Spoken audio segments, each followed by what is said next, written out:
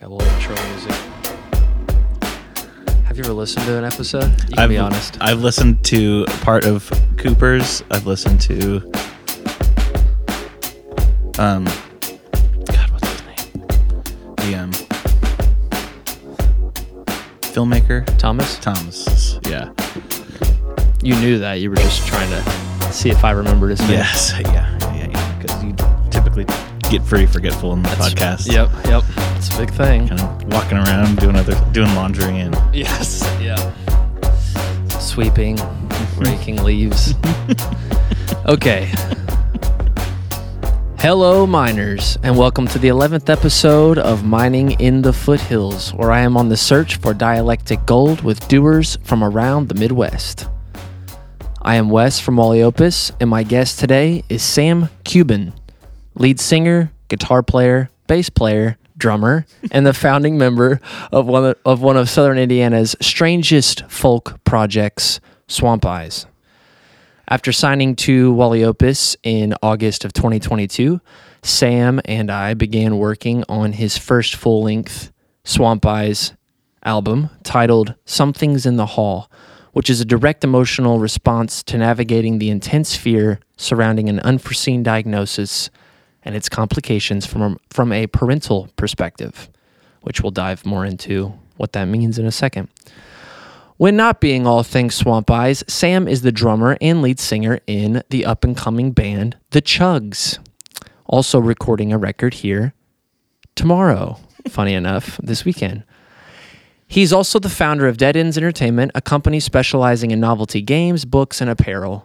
In 2018, Sam made his big screen debut as Big Aviators in the hit thriller Bullet County. Sam also serves as an editor for Melodic Virtue, a publishing company that specializes in limited series coffee table books about influential punk rock bands. And he's also a founder of Karaoke, a phone app for daring people to sing. Along with everything mentioned so far, Sam also somehow keeps a day job, has a wife, 2 kids, and 2 dogs, and they all live happily in Evansville, Indiana. Did I forget anything? No, I forgot about half of that, though, that I did. So yeah. Hey, thanks for that intro. Yeah. That made me feel really good about myself for a few seconds. That's awesome. That's the whole point. Good. Did you know that if you Google Bullet County, there's a Wikipedia page and your name's on it? Dude. That's how I figured out the name of the character. That's awesome. I did not know that. Well, yep. They were asking me what I wanted my credit to be, and they asked if Big Aviators was okay, and I was like, yeah, that's... Because you don't actually have a name? Not a birth name, no. Yeah. The Big Aviators is, that's kind of what I go by now. But, I looked too. This is more money than I've ever made at the box office, but I looked and it said that there was a limited release with AMC Theaters, I think. Mm-hmm. Yep. And the box office was $11,627 or like something like that. More money than I've seen hopefully before. You got your check. I got all 11,000. All 11,000. Yeah. Awesome. They kind of handed it over.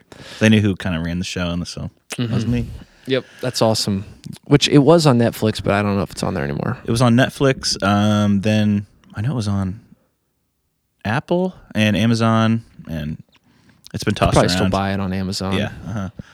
Sweet. Yeah, you must buy it on Amazon. Awesome. All right, so this could go a million different ways, but I feel like the most thing that's happening right now for both of us is we literally just finished your record 7 minutes ago. 7 minutes ago. Yep. Listen Which, to of course, is the alternate title of the record. 7 minutes ago. It's not bad. Yeah, not bad. I feel like that would star maybe not Will Smith. Maybe Will Smith if he didn't smack a bunch of people. Right. Yeah. I would say 7 minutes ago is almost like a Bruce Willis movie. Yeah. That's true. So the whole movie actually takes place in 7 minutes. Is that kind of the whole thing? Yes. Where then, that's a good. Every time he shows up somewhere, it was like 7 minutes late or something. Yeah. So that's another movie me and Wes are writing. Yeah, we have not finished writing that movie. Right. We did still finish working on the script. Mm-hmm. We did finish Something's in the Hall 7.5 minutes ago. Yes. Which is also the sequel to the 7 minutes ago movie. It's just a loop. But yeah, so like you came to me probably a year ago and said, let's make I would like to use your studio sometime and make a record. But I had really no idea what that was going to be like until we got into doing it in August. But it went from an EP. Well, it was originally an EP, but that quickly turned into an album, which quickly turned into really diving deep into this body of music that you wrote. And in my opinion, we really, listening back to it last night, we really branched into some unknown territory for me. Same here. Maybe for you too. Yeah. There's a lot going on. There is. And I think initially, whenever I was writing this, it was, this is an EP that I have to write because I need to get some shit off my chest, you know what I mean? And then I came in here thinking we were recording a folk album, and I think really until maybe a couple weeks ago, it still felt like a folk album, but it really objectively is not. Yeah, and we are searching for the correct term that really embodies it. I mean, we're calling it, I guess, strange folk or chaos, chaos or folk, chaotic folk. That sounds good. Angry that sounds country. Good to me. Yeah, it's like, but there's rock influences, there's like punk influences, there's little finger picking guitar, which is like some of it leans country. Yeah, it does. Some of it leans blues. Funny enough, like some of it does lean folk. But like when I think of folk musicians, like I was telling you this the other day, some of the ones that I've listened to lately, like actual folk musicians, there's always this thing that's connected to the past of historic preservation of songs, and that is not at all what we're doing. Right. Like, if anything, song number 3, your first single, is the only one that harkens back to like a time, like a historic. It's not even a historic song. You know, it's like Dig a Hole is the name of the song, but it does have, it's got a work song aesthetic, you know, it's got the vocals they sound like a field song, you know, like a working song, like a, yeah, I guess that's what it's called, right? Yeah. Like a labor song? I think so, yeah. I don't know what the official title for that is, but me either. Yeah. But that's the only one that kind of has that folk thing. I feel like whenever I write music, if I'm starting lyrically, it always like lends itself to kind of a folk rhythm or like maybe like children's book. It's definitely like the rhyme schemes, like, you know, A B A B A B stands, that type of stuff. It's not crazy. I guess the poetic structure is not complex, which I feel like lends itself to. I mean, the lyrics are they definitely take a long time writing them, but I don't take a long time on the structure necessarily. But every word is super important, and maybe that's why I feel like it leans folk. And I don't know, maybe that's what's cool, dude. Is like I've noticed this really early on. The rhyme schemes you use, some of the words that you rhyme with, I'm like, man, I would never use that in a modern country song or a modern pop song. Like I wouldn't use the word, oh shit, it's in one of your songs. Oh, it was like, I remember hearing it being like, oh, that's a cool word, but I would never use that. But when you write it from your perspective, kind of folk, or like what you said, like children's book or like lullaby almost kind of thing, you can use words that I feel like you can use these words that make complete and total sense and they're appropriate in this song, but like they aren't necessarily a popular word that people still use today. Oh, toil. Use the word toil. Yeah. I would never use the word toil. Right. But it makes total sense in your song. Well, you know. Yeah, I think for the context of the song. For me, I feel like whenever I picture myself either listening to this 10 years from now, 20 years from now, or performing it, I want to look back and know exactly what the hell I'm talking about. So I feel like I choose, I guess, timeless almost. Yeah, I try to lean that route instead of using words like iPhone or something like that. Right. To where people might not know what the hell that is in 30 years. I don't know. And not saying that anyone will give a shit in 3 decades, but I want do to. like I want them to. No, I do like when songs don't get too specific. Like, I think getting specific is fine if it involves like a distance or a time or a place. That's all fine for me. But I do agree, like, or even like cell phone is fine to say cell phone, you know. But I do agree, like, getting specific, it might be cool for now, but it does seem like it has a time stamp on it or whatever. Right. It's a expiration date on it, to where it's not, people aren't going to know what that is in 25 years, or it's just not relevant anymore. You know, because I'm thinking of like think about love songs that still get played, like Frank Sinatra or stuff like that. It's like universal, right? Most of it, universal concepts that like they're still very applicable to today's life, right? Know? And I think that's the best phrase to use for it, the universal concept, because I think that's also what's portrayed in a lot of my favorite children's books, like Shel Silverstein. You could read for another 200 years, and I firmly believe that, and I feel like it's because it's about feelings and learning feelings and expressing them this way, not like observational necessarily. But what's cool too is like, and I feel this in your music, similar to good children's books, is like it's describing, or it's inviting you to learn a lesson or to talk about a specific situation, but like you're not talking, it's not an instructional, or it's not like talking down to the listener, like this is what you need to do. But so for example, your record is about, which we only really have come to, or I have only come to grips with this the last like month. We've been working on it for 3 months, but it's about, when we said in the intro, it's a direct emotional response to navigating the intense fears surrounding an unforeseen diagnosis and its complications from a parental perspective. That's like a pretty full definition, but at the basis of it, what is what? Well, so my daughter Quinn was diagnosed with type 1 diabetes when she was 17 months old, and that diagnosis affects everyone in your sphere. It's not just the person who has it. It's not just like I don't know. It's not a solitary disease. It affects it's dynamic, and it flows into every minute of your day.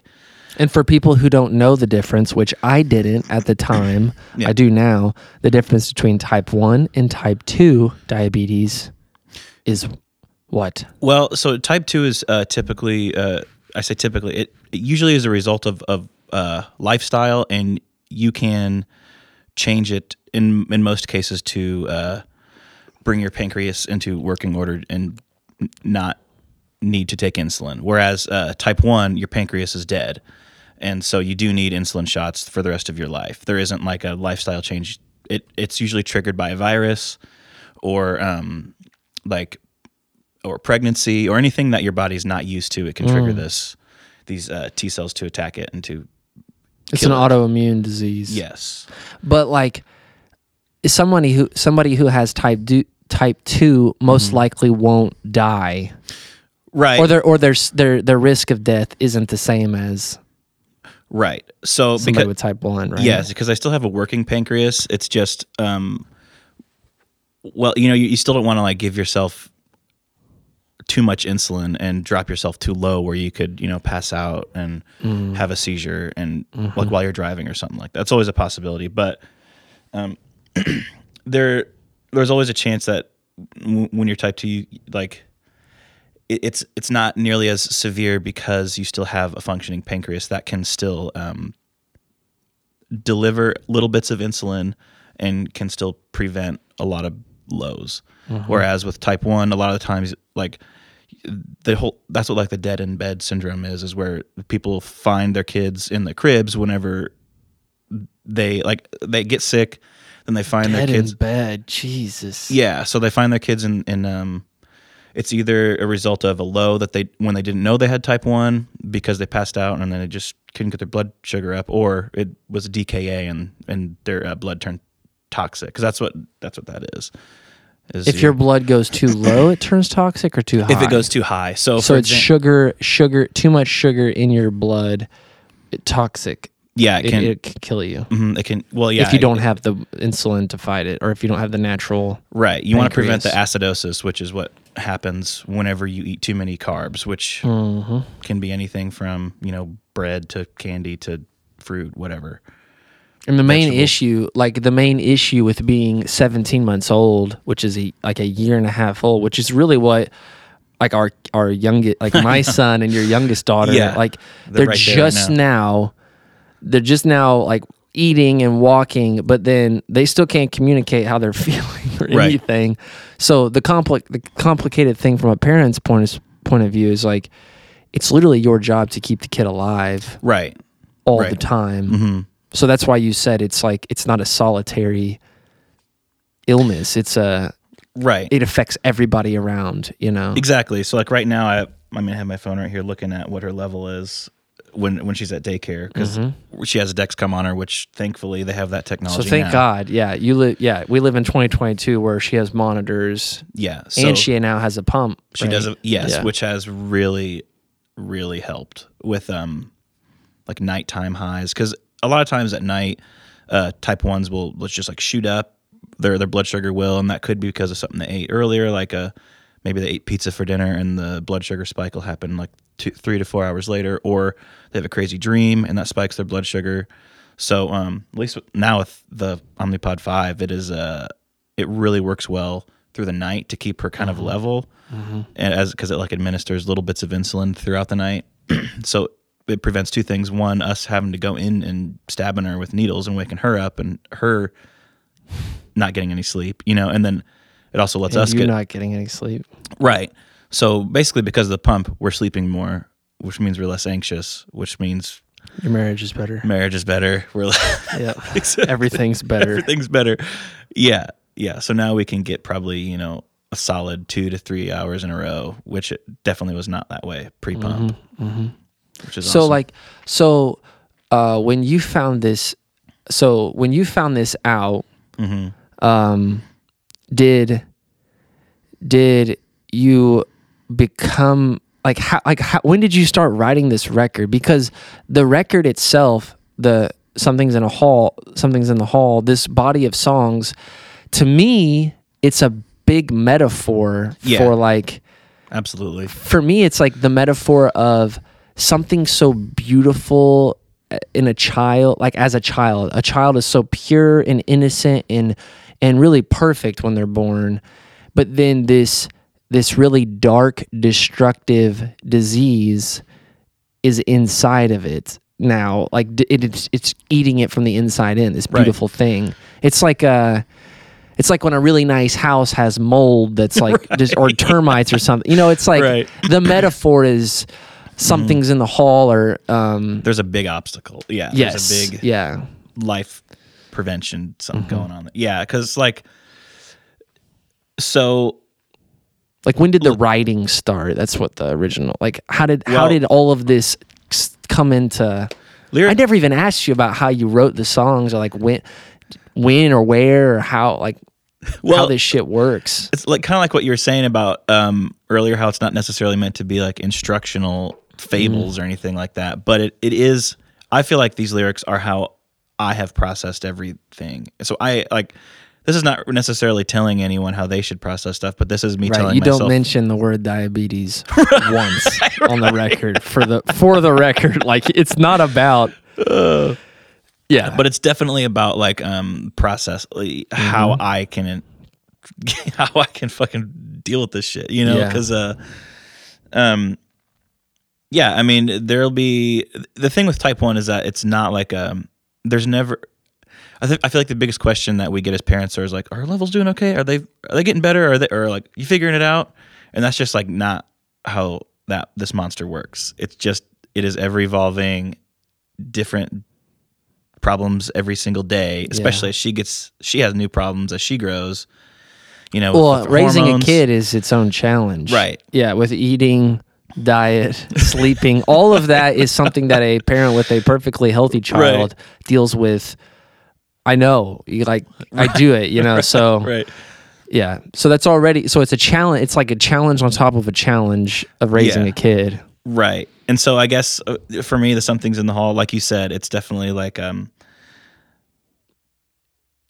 it's this kind of invisible monster that you can't control, but is definitely there. Mm-hmm. Like it's just sort of there's some like you need to get food in the kitchen. Okay, well there's something preventing us from doing that, or like there's actually the metaphor like kind of came from whenever we were at my parents' house and my mom took a photo of Quinn, which is actually the album cover.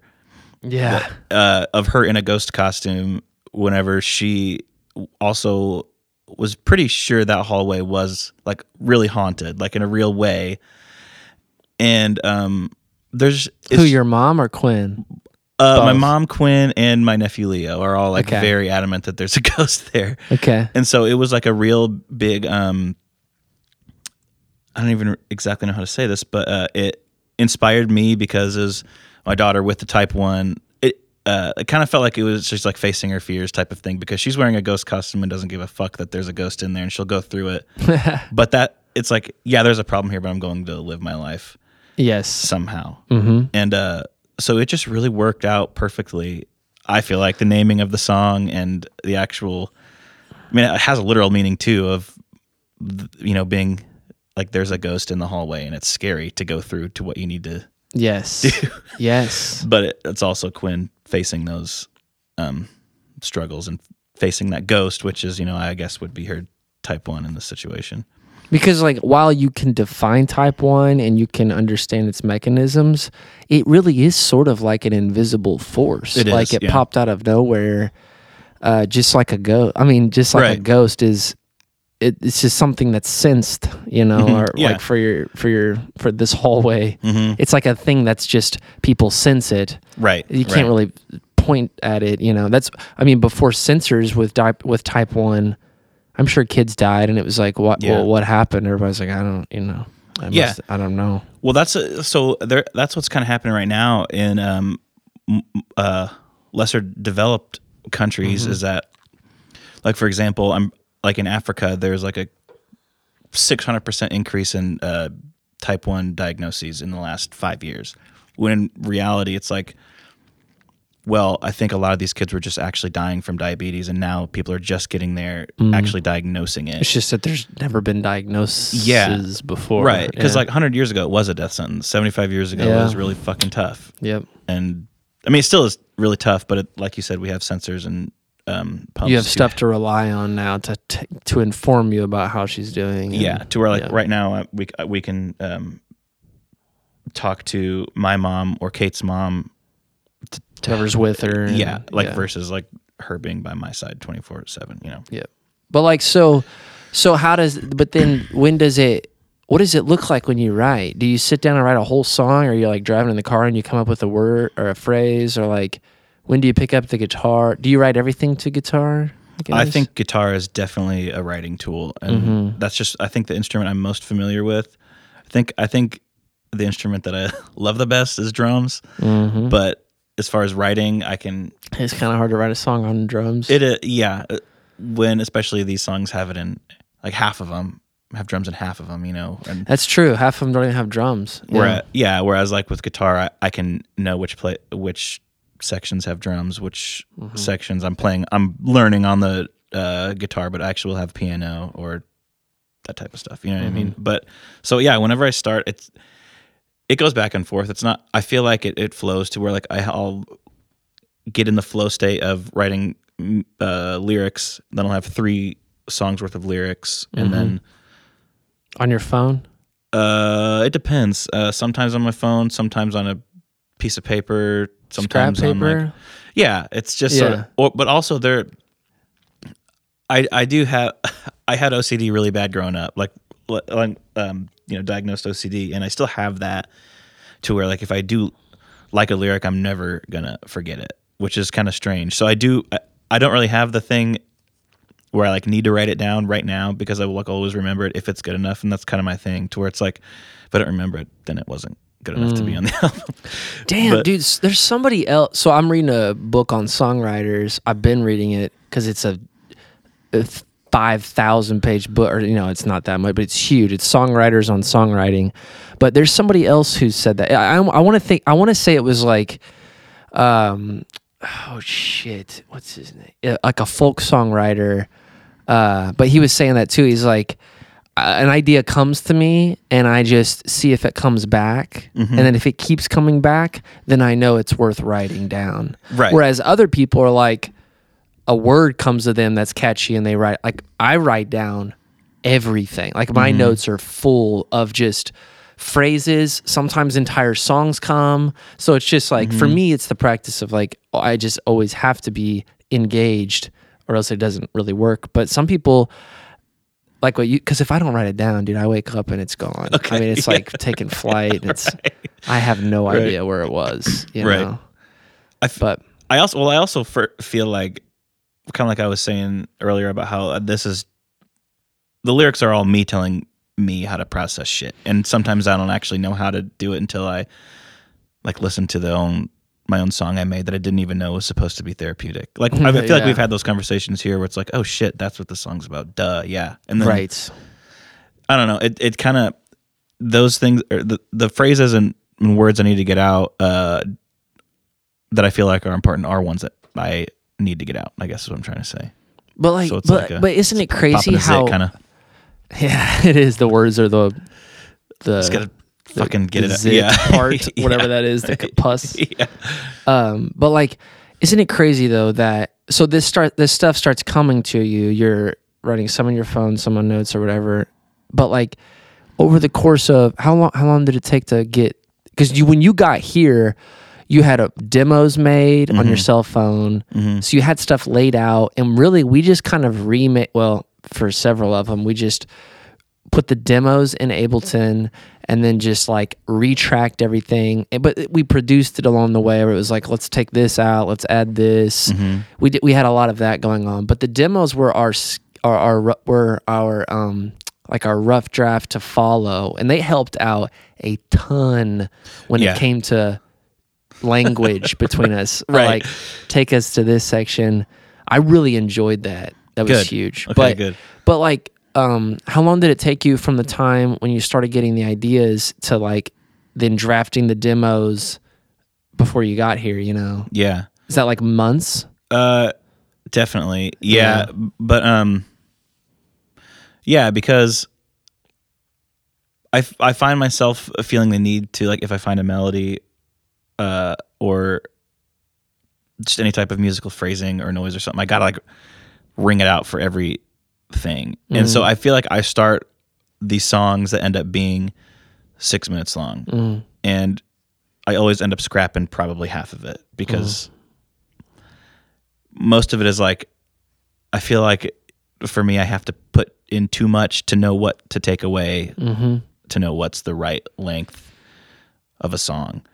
Like we did that with Messmaker here. Yeah. The redo of that. But like, I would say I scrapped probably 25 minutes of this album before even finishing the demos, because half of these songs were longer, or like the sections you'll hear were twice as long. And it's like, that's not satisfying to the listener to hear this twice this length.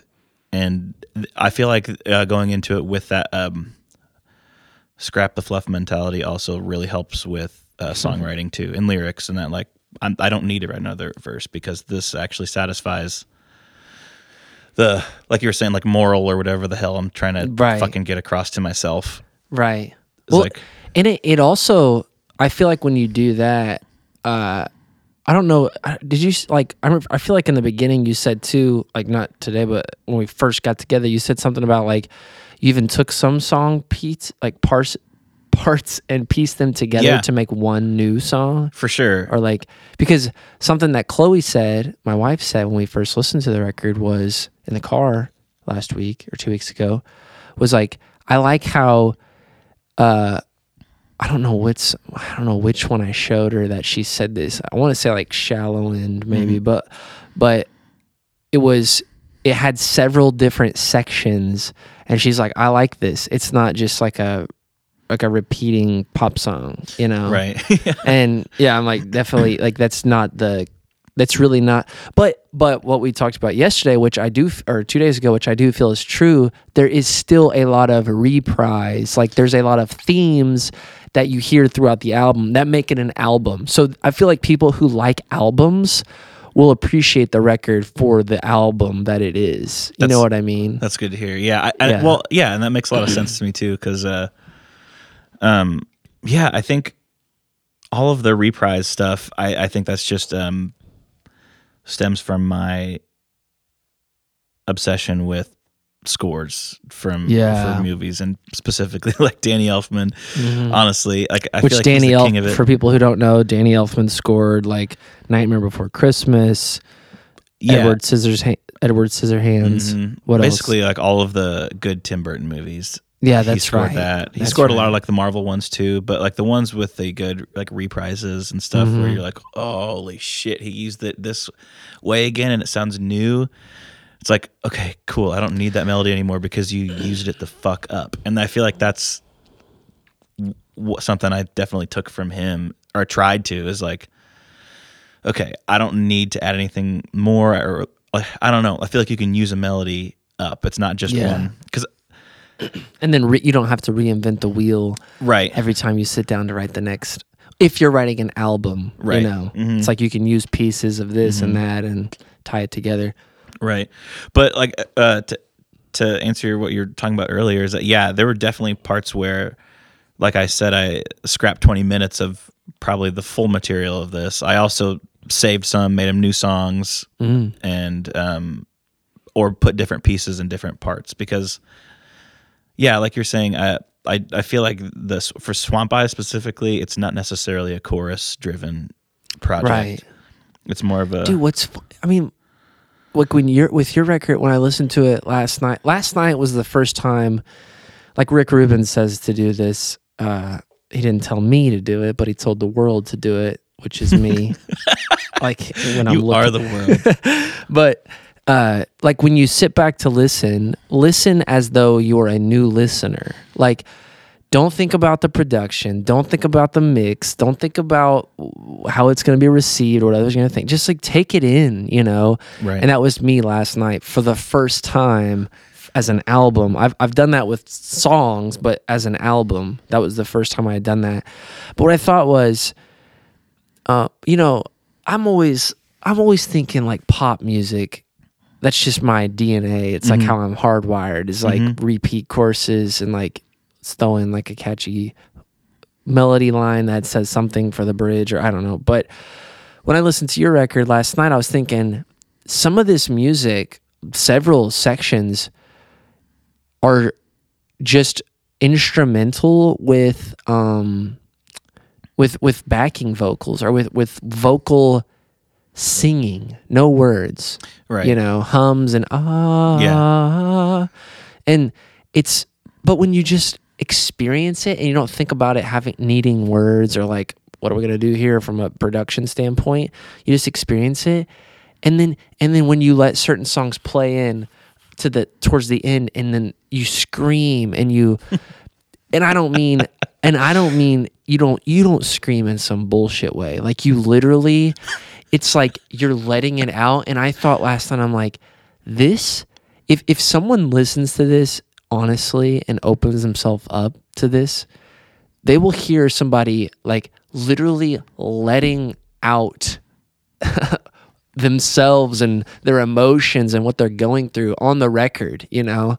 For sure. And I think that's what it helps too, that I've worked on several albums prior to you, or songs prior to you, where there is screaming, because that was shocking when I first recorded, because I don't come from that world. So when I first recorded someone and they got in the booth and they screamed, it honestly scared me. And I had no idea what to do with it. Right. I even texted you and I'm like, can you send me some references on how to make this, how to mix this, you know, because I didn't know what to do.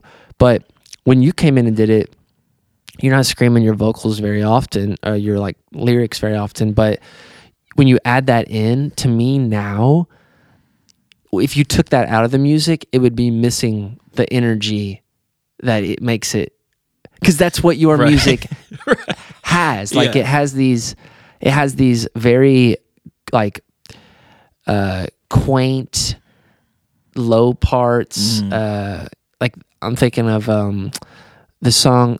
It's currently called Trash Palace, but it's going to be called Scurry or something. Boy, I don't even know. Yeah, well, second song on the album. Yeah, it'll be the second song on the album. Yeah, okay. That song in the middle of it has a guitar, has literally a awesome country style twang guitar picking section that like is very intimate, but then a couple songs later there's just these bursts of chaos noise. I mean, we recorded car horns, we recorded banging on drums, we recorded banging on other shit, turning the amp up on the guitar as loud as it'll go, and just grinding it.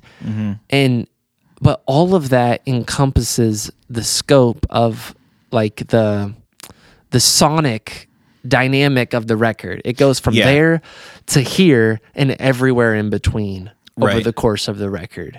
Like it's not this straight line, it's not this straight dynamic thing. It's like it not only does like the tempos and the song styles vary throughout the record, but like the actual sonic presence of it, almost from song to song. There's always some area where things blow up, and then come back to something calm to a degree. But that makes a lot of, I don't know. Yeah, it makes a lot of sense when you say it like that, because I do feel like just everything that I put out there is just, for this project specifically, is just helping me process stuff. And for those, I guess all the songs, like you're saying, do have that, and it just kind of feels like that's kind of the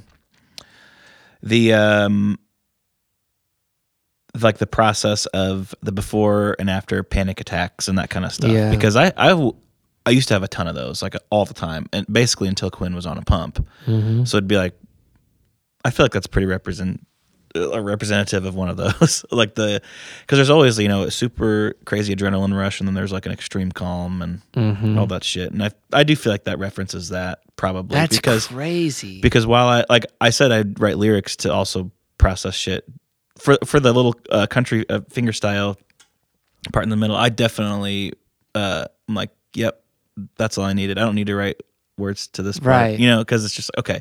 It's just that feeling that has to kind of get out of me. Yep. But Dude, yeah, isn't that that's interesting? I'm thinking too, like it's crazy to me that do you need another drink? Yeah, probably. Me too. Yeah. We're back. And do you know why people do the action? I just assume it's for editing. It is. But the sound spike, like the spike though. Oh, they can like look for it on the audio waveform. Oh, interesting. Line those up. Line that one up with the last. But that's interesting. Yeah, that's cool. What I was gonna say was, isn't it crazy that some art is created for the listener to project their own meaning onto it based on what they get? Like my buddy Cooper says that a lot. It's like people will say, "What's your art? What does your art mean?" And he'll say, it sounds like a cop-out at first, but it's not. Like, it's true. He'll be like, I don't know. Well, what does it mean to you? Right. It sounds kind of smart-assy, but it's not. It's genuinely well, I want you to interpret it, because he does sort of abstract art. But for you, this, like, you worked out your own meaning. Like, everything means something to you based off of the situation that you went through in your life. So, like, it's crazy that these calm parts of the tracks of the record mixed with these chaotic bursts, they literally mimic panic attacks in real life mixed with falling asleep early at 7:30. Yeah. Everybody's after. peaceful in the like the you know the lights are low and everybody's happy and everybody's gonna survive another day. Yeah, you know, like that calmness that we feel. Yeah. But it's crazy that then your art, whether you meant to or not, reflects that energy that you face or those experiences of your life, and it means something to you. Whereas some artists literally just create whatever. They do the same circle art every day and they do million, it's like a thing that they do.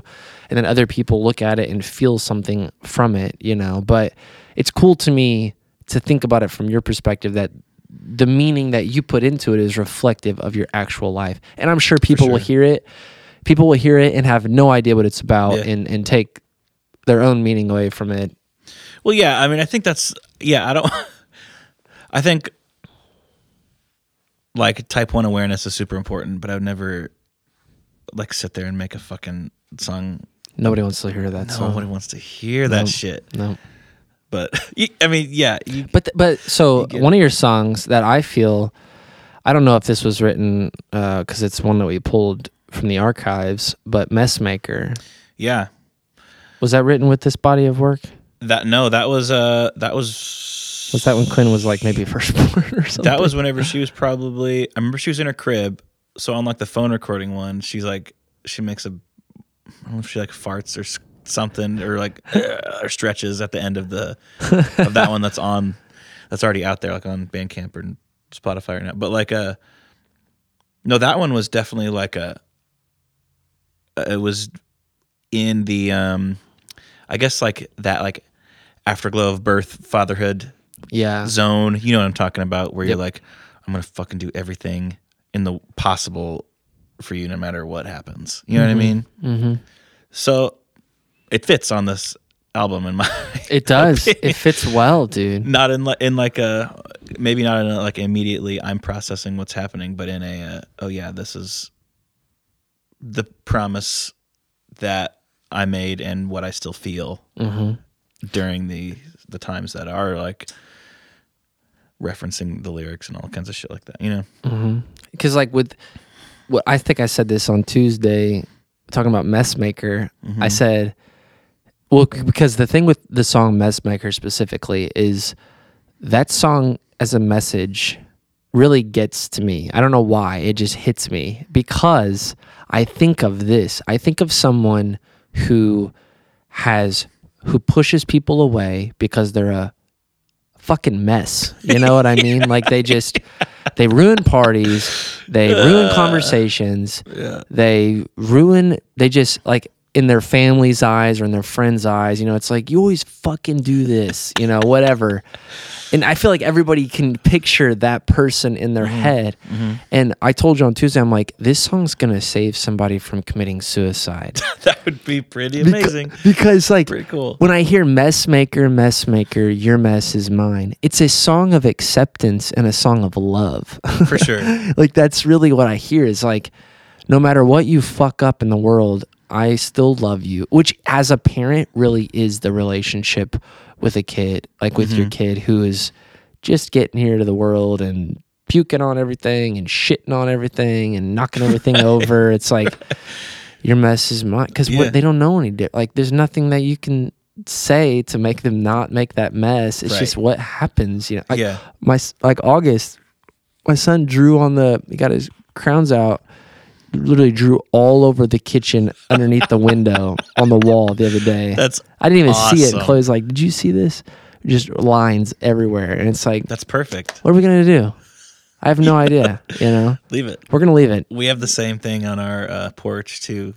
Yeah, Quinn drew all over the beams and everything. We're like, hey, whatever. That's that. Yeah. But I mean, I think once you reach that knowledge of, I love this person, for me anyway, once there's always like a no going back line for me. I feel like once I love somebody, then it's just like, oh, you killed somebody? Okay, let's figure out how to hide the body then. Like I'm not like, okay, whoa, get away. You know what I mean? There's always like, I got to figure out a way to still be in there somehow because I've made the decision to love you, and I know that that was not a mistake. You know? But that's what like I think that these songs are. That's why it's important, I feel like, to write in metaphor. Like, okay, this is about a situation, but the beautiful metaphor of Messmaker is like, that is applicable to a relationship. That is applicable to somebody, like I said, who's like fuck shit up their whole life. It's like, you're not so bad, Like somebody loves you. We somebody, all fuck up bad. We probably don't know how bad we all fuck up. I know. Someone else is practicing their patience with us, and we don't even realize it. Yep. I'm sure that happens a lot, and we just don't know. But yeah, but that's awesome. Because I had never asked you how you wrote the songs up till now, but finding out what the songs are about, I just imagine you up late at night, things are coming to you. Yeah, it's all. Because I know that you're kind of you just work when you can kind of guy. Yeah, I mean, it's definitely a night thing. Now that you say that, I don't know that I've ever written lyrics during the daytime. Do you edit your lyrics at all? Oh yeah, it's like a constant editing process until I'm like, okay, this is the right. That's why they're good. Not that people can't get it right on the first try, but like when I hear your lyrics or I read them, I'm like, geez, dude, these are really fucking good. Like they make sense. They're cohesive. Thanks. They're good. I think it takes courage too to rewrite. Well, it becomes general practice for anybody who's done it for a while, but to rewrite your stuff takes courage, but it is the right thing to do. It is always. And I don't know. I would say every case. Maybe not every case. Maybe like 97% of the time or something. But it's like at least try. Like, can we make this better? Yeah. Well, in 90, like you're saying, 97% of the time, if you're referencing a whole song, some of that shit's gonna stay. Like you're not gonna scrap all of it. And be like, fuck this is bad. Because if you felt the need to write it, there's something there that is important. I mean, the same happened with with the recordings. Like, we finished recording like a month ago.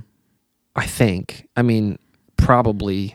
Like we probably recorded it in like 6 weeks or 7 weeks. Really, we like got everything pretty much done. We almost did a song a week for a minute, and then some didn't. But and by week, it's like not like 8 hours a day a week, like maybe 4 hours a week. Probably. So I just heard this yesterday.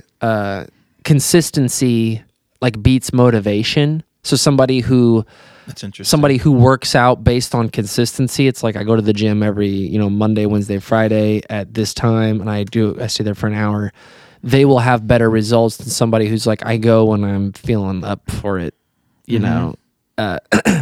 And thinking about consistency, one thing that you and I did, which I don't know if I've done this with anybody else with the studio and with being like with recording, because usually it's like for me, which I haven't done that many projects in this studio or as like a producer, recording engineer. Like, I mean, maybe this is like the 7th or 8th project, like a full, like a thing. But usually it's like come in for the weekend or come in for 4 days, right, and we'll just get it all done and tracked and done, which that's probably how a lot of people work. But for us, it was come in every Tuesday and Thursday from 1 o'clock-ish, about 1 o'clock-ish to 5 o'clock-ish, so about 8 hours a week, that we dedicated to it in the beginning. And then for me, it became more just doing the mixing. But on the flip side, it became more for you because you're putting together all the marketing. And that's something else that's something I've noticed that happens with, I talked to Jax, the lead singer of Atlas of the Dogs, a little bit about this too, is I can see this community, not everybody's down for this, but like there is a community of people in our area, in our artistic, creative area where art is art while we're making it. It's art. That's what we treat it as. We don't think of it as anything other than that's what it is. It's what the song needs. It's what we're doing in the moment. It's what we're feeling. But as soon as it's done, we're thinking about how now it's it's a piece of commerce. It's a product of Right. commerce.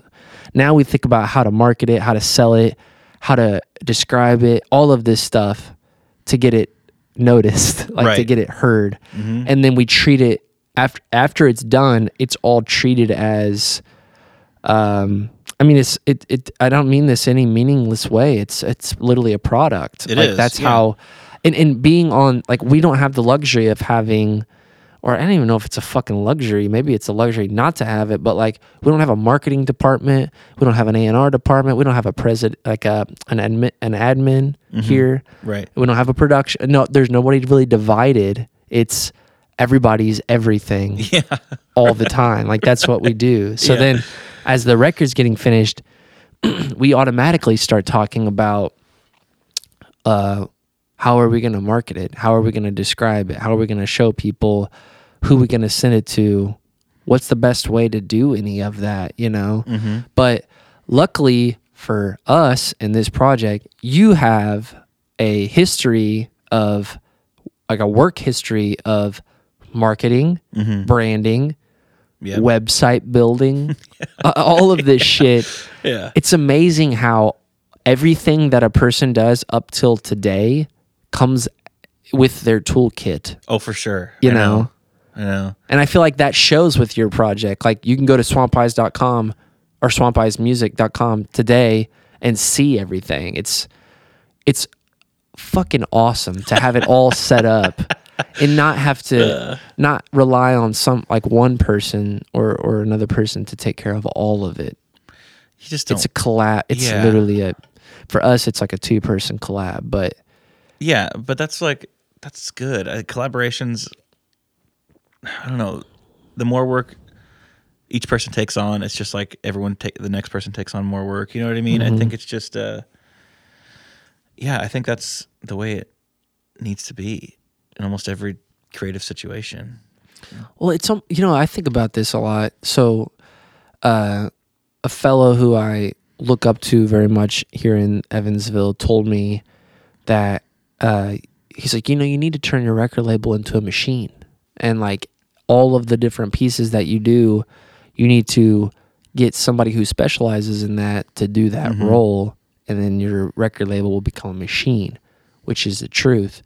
But at the beginning of October, we took a trip to Florida, and I hung out with a guy who owns a pretty big IT company now with like 300 employees. They got several locations across Florida, but he's super cool, super laid back, and just loves to learn about like what other people are up to. So he's asking me a bunch of questions, and I told him that. I was like, well, I'm like embodying what this guy told me about turning my thing into a machine. He's like, well, I mean, yeah, no, there's beauty in that, but he's like, there is like, obviously there's growth in that, and that's utility, but there's beauty in the grassroots movement of not having a bunch of employees and and partners and all of this shit. Because he's like, you have total control over what you do, Right. And that's bad. Like in his eyes, he's like he's thinking how political and how like hard it is to move around 300 people or get everybody on the same page. And he's like, you get to do what? Like in his eye. And this is a guy who literally flies private, like, Right. But he's like, man, that's awesome. So I don't know, I feel like what we're doing, it's, of course we're not competing with Taylor Swift or these other humongous artists on Spotify and in the entertainment world, but like that's their thing. But like what we're doing, there is like a real beauty. This project has become something, Swamp Eyes, and this record has become something that is like so emotional for me. Same, yeah. Versus Absolutely. other stuff that I've like, because I don't see this as like a huge commercially relevant thing. I really feel like we really went into deep water with this one. Just we did searching and trying and I think that's discovering and I think it goes back to what you're saying, where we're like, we should just do something together.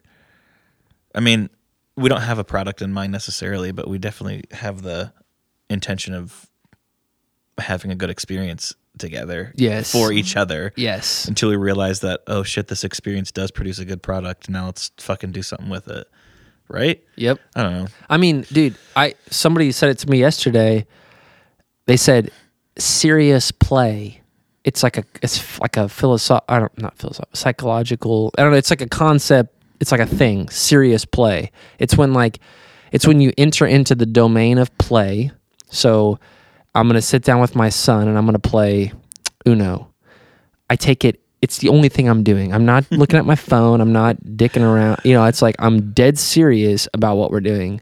And that is, so when he said that, I brought up this project, and I brought this up to you the other day, but like this project, Swamp Eyes, is the one where we have been the most open, relaxed. Our text messages, like it's all just like mostly just bullshit and like funny, like the stuff that I sent, like when I send you the links, it's usually one word. Sometimes it's two, like with a lot of spam talk in there. Yeah, it's a lot of spam talk. Try to trigger it to go into different inbox. Yeah, exactly. Like it's just fucking around on most aspects of the project when it comes to like communication and the way that we are with each other. Mm-hmm.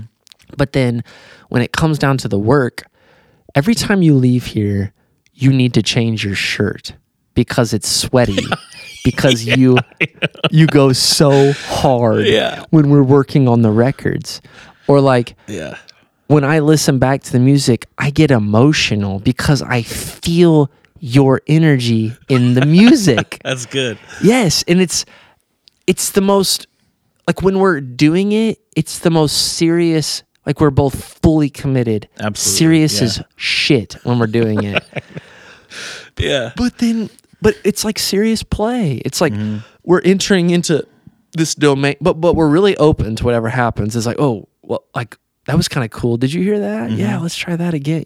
Like we were very open, but I feel like I have learned so much through doing this project. I have too. It's been a really great experience over the last 3 months or something. Absolutely.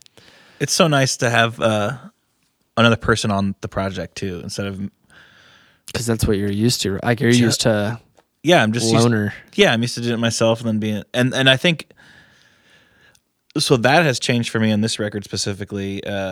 Because like I was talking earlier, I feel like everything that I make for Swamp Eyes, that's like the channel I chose to release and to process. That's like like you were saying, that's my serious channel, I feel like. Yeah. And then so when I'm doing it for myself and I finish it, that the work is like that, it's complete, and I'm like, okay, it's done.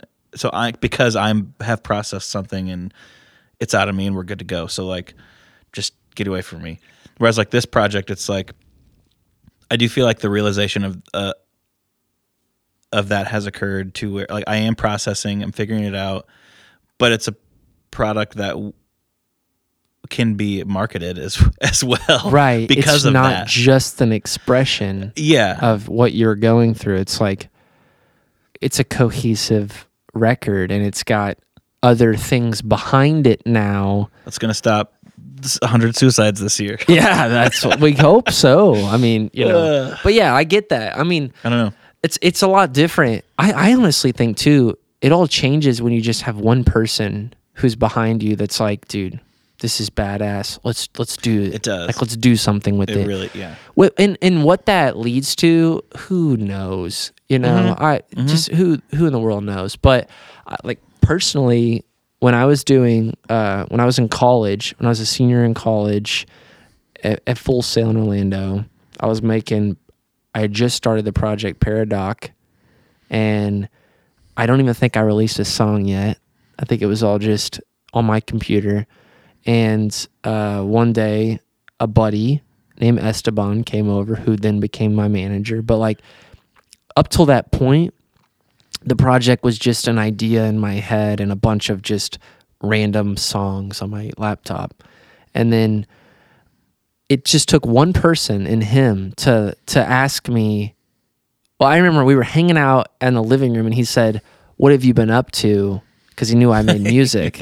Because what's funny is you go to a school like Orlando, or I mean like Full Sail in Orlando, and you meet a bunch of people who make music, and you think that everybody makes music when they leave school, but only like a small percentage of people actually go like do the music when they're not in school. I feel like that's probably the same with art school, and like a bunch of degrees where you might be going to school to be an entrepreneur, but only like 4 people in a class of 50 have a business. You know, it's like only a few people are practicing what they're doing. So when he knew that I made music, but when he came in the room and I played him some stuff, I played him Frenchie. It was the first song that I had that I ended up releasing, but it just took one person to hear it, which was him, and ask me like, "So what are you going to do with this?" And I was like, I don't know. I mean, put it on SoundCloud or something. Like, what does everybody do? I don't know. I didn't think in a way that, well, we're going to send it to these people and we're going to try to get these people to hear it and we're going to build on that and try that. You know, it never occurred to me in a million freaking years. I thought you made music and then people just came and then you got famous or something. I had no idea how any of it worked. Yeah. But as soon as one person stood behind me and said, I'll help you do this, you think about everything very differently, you know? Yes. It's like, well then, oh shit, okay, let's get this together. Let's, like in your case already, there's a bunch of people to send it to. There's a bunch of just marketing and not marketing, branding behind it already, you know? Which just makes it so much more of a real, I don't know, legitimate, I don't know, you know, project. Gives it a lot more life. Yeah. Versus just, which, you know, the indie thing's got its place.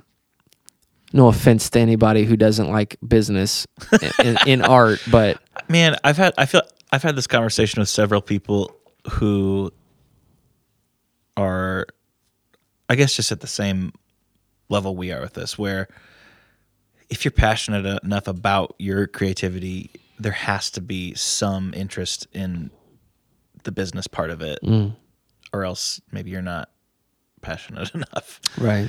You know? Or maybe you don't care about, or you're like a total hobbyist. Yeah. Or you don't care about making a living off of it, or... Right. I mean, and that doesn't mean you have to make a living off of it for it to be something you're passionate, but like you do need to have that drive of like, okay, how can I do this for forever? Yeah. And if you're maybe not thinking that at the beginning because you don't care and it's cool to be anti-business and all that, I mean, figure it out eventually. Yeah, I feel like eventually, though, it's when you're still working at a fucking bullshit job and you're 32, it's like, I've been making music for 20, I don't know, you know, like a situation, and then someone's like, this sucks. You know, like, because I already think that about so many situations in music. I'm like, I don't want to be doing some of the shit that I'm doing now in 10 years, you know, or I don't want to, like, I truly believe that to get out of this current state that I'm in, which is not a bad state, but it's like, I'm in sort of like a DIY beginner's place where, or not DIY, grassroots, I should say. But I mean, to punch through is, in my opinion, just takes that, like, it takes something to take off. Like, something has to punch through the noise, rise above 90% of everything else, and then, okay, now we've done something credible, or, you know. Well, maybe not. I don't know. No, you specifically with Wally Opus, and I feel like everyone who I talk to who has the same passion and goals, you are a listener and you ask people questions that you get real good advice from, and you've mentioned like 6 times just on this podcast specifically, like specific conversations from people that you've grabbed a hold of. That's that you've at least thought about to get to the next right step. I just feel like, I mean, I know people get lucky, but I don't know. I feel like the way that you climb up is exactly what you're doing right now, is asking people who you feel like are ahead of you the questions that you can learn from, you know?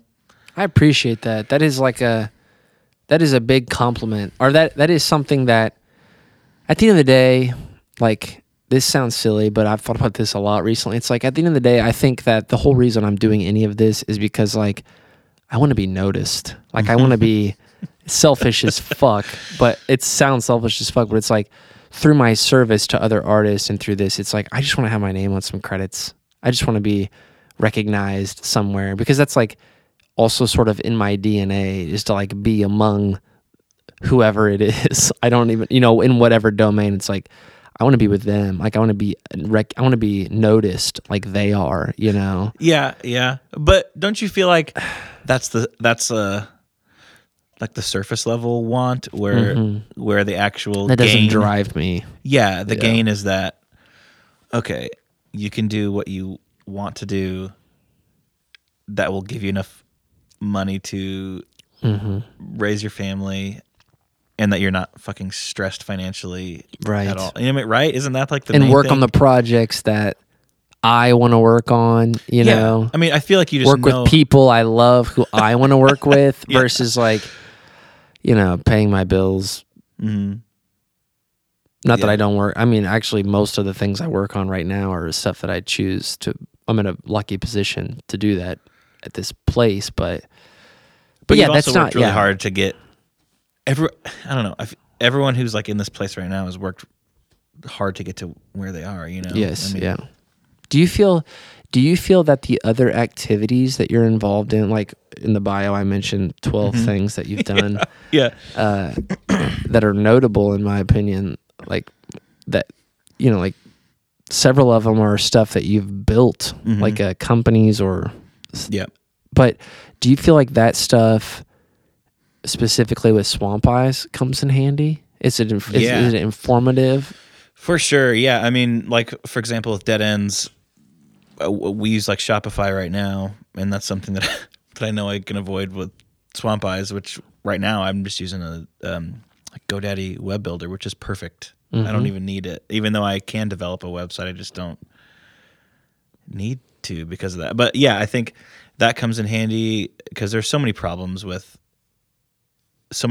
obstacles with every single creative medium that I think that they all help each other out. And I also think that that's how it helps me figure out the medium to choose for certain ideas I have. You know what I mean? Like, instead of using, like, I probably wouldn't title a song the same thing I would put on a t-shirt for Dead Ends. Yes. Or something like, you know what I mean? Right. Where it's like, you gotta have the avenues to throw your shit in. And, like, you're not gonna well, maybe. I don't know. I was going to say, you're most likely not going to process the emotions that you did with this record by releasing 5 shirts. Right. Exactly. Yeah. But like but that's like the, kind of like, I was going to bring this up earlier, but like with the Chugs, like that is a totally different need for me, where it's like a personal, like I need someone, kind of like what you were saying earlier, like I need someone to think that something's a little bit funny. Like I need it, but I also need to make punk music, just straight punk music. And that's what that is. And it's extremely cathartic for me, but not in a totally different avenue. Right. But yeah, like I'm not probably going to write any lyrics for the Chugs that have anything to do with Type 1. Right. Or your actual experience of your day-to-day life. Yeah, I mean, it is still, I don't know, not all of it with the Chugs, but you pull from everyday life. Yeah. Maybe not your life all the time in the Chugs specifically, but I feel like maybe the consistency and branding and that kind of stuff that you feel with Swamp Eyes comes from me having these other channels to exercise my other needs. Like, I'm not going to put a funny song on a Swamp Eyes album, probably. Yeah. It'd be strange. Or through your or even through your day job of working in marketing and internet services, like recognizing the businesses that do well versus don't do well. Oh, for sure. I'm sure Absolutely. that you take all of that in all of the time, whether you consciously are documenting it or not. I'm sure you're taking it in all the time. Oh, yeah, definitely. I mean, there's so many different pros and cons that you can get from a really good day job that you can use in your creative world on an everyday basis. And I do that. Absolutely. I mean, yeah, like right now, I mean, for work, I'm making a downloadable PDF about organic marketing, and you know, the goal there is to give everyone, here's how you set yourself up for success so that we can market you and make you more successful, because those are the best clients, are people who are doing as much as they can already. And I feel like that exists in like the music world with record labels, which is like, okay, so you have this many streams a month and this many listeners a month. Okay, cool. That means that we have these targeting options whenever we're using this marketing tactic to get in the ears of these people, and we can expect this ROI from it. Versus like, I don't know, someone who has no listeners. Like, I mean, I don't have very many for Swampy right now, but like it would be strange for like a Capitol Records or something to be like, yep, let's just sign you and give you a 6-album deal right now. Exactly. Even though we have no idea how it's like, we don't have any idea where your value's at. Yeah. Well, I was thinking this the other night based off of just the amount of work that you've personally done for your own project. It frees up, on my side, it frees me up to literally focus on finishing the music and getting it as best as I can, because I'm not also then worried about, I have to log all these contacts and all these emails that we're gonna have to send this shit to, because that's really where we're at. We're at like a fire and, you know, spray it out there place on in some aspects of releasing it, but it takes away all of that. But dude, it makes sense. I mean, imagine being Warner Records or these like giant record labels, and it's like, okay, we're gonna plug you into our system. You better be able to go on the road. You better be able to pull a crowd in almost every city in America. And like, because if not, it's not going to be good for you, and it's not going to be good for us. So none of it makes any damn sense, you know? But it's funny how long it takes me, at least, to realize that that's how. I was telling somebody this over the weekend that I've only been booking shows for bands or for anybody for like a year, and don't even do it full time. So it's just something I kind of offer.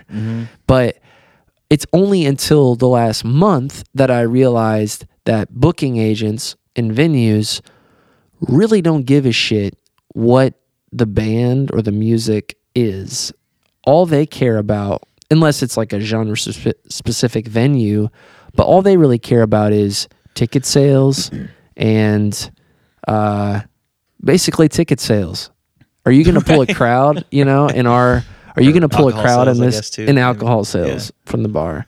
But basically, like, are you going to pull a crowd in this city, and how many people, and does anybody even know who that is? Right. Because that was questions I got a ton in the beginning, but it didn't dawn on me until now that is literally what they need to know. Is like, are we going to sell 200 tickets and $1,200 at the bar? And other than that, it's really, like, we really don't care what is going on, you know?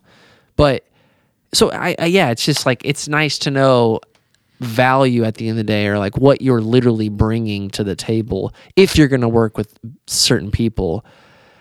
And the same goes for, like, in my case, I am nobody. Like, when it comes to most things music, I'm just a dude out here in the Evansville. But even with me, sometimes I feel the need to turn down certain projects because I'm like, I can't help you where you're at. Like, you just need to keep making your records Like just with this record, it sounds like something you could just bedroom produce, and you don't need to pay me. I don't need to get involved with like a person's record that I don't feel like I could actually do anything with or right. be mutually beneficial, you know? Right. Which it just takes time to even know where you fit in with all of this shit, you know? Yep. And to recognize where you're at, and then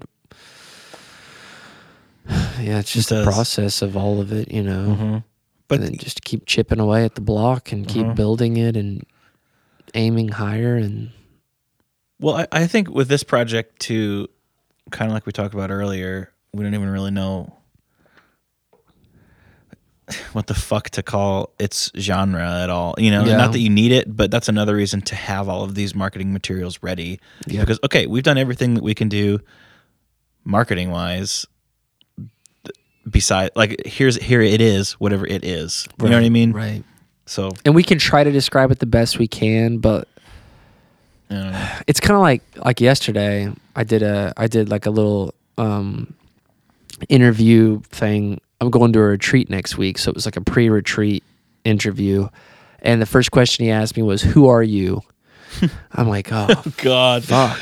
Yeah. He's like, "Well, what came to mind?" I'm like, "Well, what came to mind first was, what do you mean by who am I? Do you mean like my identity, or do you mean like what other people say, or do you mean who What's your birth name? Can I see your social security card? Yeah, like the facts. Like what are the like? But that's kind of the way it is with your project. It's like, okay, describe it to me. But when you're doing something in the weeds, like what we are, like going into the deep end, it's like, man, I don't know exactly know how to. Yeah. Which I hate saying that too, because then people are like, it's got to be something. It's not brand new. No, you know? And I mean, it's definitely experimental at heart, but even saying that doesn't really give a good example. Yeah. Like you can say the same thing about like Mr. Bungle, and that you still don't know what that sounds like either. Yeah. But, and not saying in any way that this sounds like a Mr. Bungle record. Who are the for fans of? Man, you know, I think that initially coming in here, I was like, when we were thinking about doing a 5-song EP, I think that I felt closest to like a Radical Face. Yeah. With some maybe like hardcore punk leanings, which is, and maybe some Danny Elfman elements, just because I've been obsessed with him my whole fucking life. Maybe like Danny Elfman as far as like a scoring goes. Okay. Because I don't think this sounds like Big Mess, his latest album. Or Oingo Boingo. Right, or Oingo Boingo. I don't think so at all. I don't even know anything about Oingo Boingo other than Danny Elfman was the lead man, front man. I like them a lot, but this is not, doesn't sound not like them. it. No, yeah. I don't know. Yeah, I feel like Radical Face. Because there's a couple like there's a little bit of mathiness in it, but not a whole bunch. There's enough to get a taste of it. There's some 5/8 timing here and some little like some sections that are literally like focused on rhythm and percussion. Yeah. Which I don't know if that's a defining characteristic of math rock, but seems to be something. We're focused on rhythm and. Well, and like half the time when we were in here in the vocal booth, we were like, okay, well, let's just do like seriously 50 takes of different like harmonies to see what we can get. And then we're like, oh my God, this, like, and when you listen to it without the other instrumentation, it sounds like a fucking NSYNC or like a gospel. Yes. Record. There are literally some 90s boy band harmonies that we pulled on this record. Not consciously necessarily. No, you don't know when it would happen. Yes, when it would happen, it was obvious. Like, holy shit, dude. Yeah. Widow in the Window, which is going to be called Trash Palette. Do you have to pee? So. I do have to pee. You can see my legs. Yeah, I have to piss too. Let's take one quick break, and then we'll come back and like wrap it up or something. That sounds good. Right. But I was going to say... we were talking about harmonies and stuff. Yeah. What I noticed yesterday when I was listening back to Widow in the Window was that Widow in the Window is another way to put that. But Widow in the Window, I was thinking, man, when you get into certain genres and you get into certain arrangements of music, it almost lends itself to orchestral interpretations. Because with your music specifically, we outline so many melodies with your harmonies. And and they're all, some of them are screams, some of them are oohs and ahs, some of them are like, I don't even, like, some of them are lead vocals, but then others are guitar, like other elements of the song going with that is guitars with cello. Like there's so much happening that last night when I was listening, I was thinking, holy shit, dude. There could be an orchestral interpretation of this with like a full symphony orchestra. That'd be so outlining. Cool. Oh, that'd be badass. Yeah, because I'm just thinking like, like all of that with the strings outlining certain harmonies and then the woodwinds. I could just hear that with your music. Well, now that you bring that up, and going back to your question of like the for fans of, I do feel like there's like a hint of the Deer Hunter in there, not Deer Hunter, but the Deer Hunter, DEAR, with because they had that exact same thing. Well, Casey, the I guess the main guy, the songwriter and vocalist and guitarist, he worked with some orchestra. I forgot what it was, but they also did an interpretation of, or no, he wrote an orchestral piece. Yeah, okay. But anyway, yeah, I think that people could hear that influence as well. And I don't listen to those guys every day, but they were definitely a huge influence college years, and they also have kind of a storyline, lyrical vibe. So I don't know. Anyway, just reminded me of them. Did you did you ever take like singing lessons or anything? No, but I had the luxury of having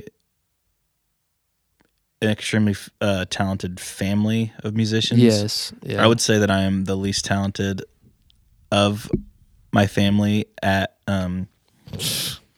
What's funny, okay, keep going. Well, my dad and my mom are both incredible guitarists. My dad more of like an electric guitarist, and my mom's more fingerstyle. My sister's an incredible vocalist.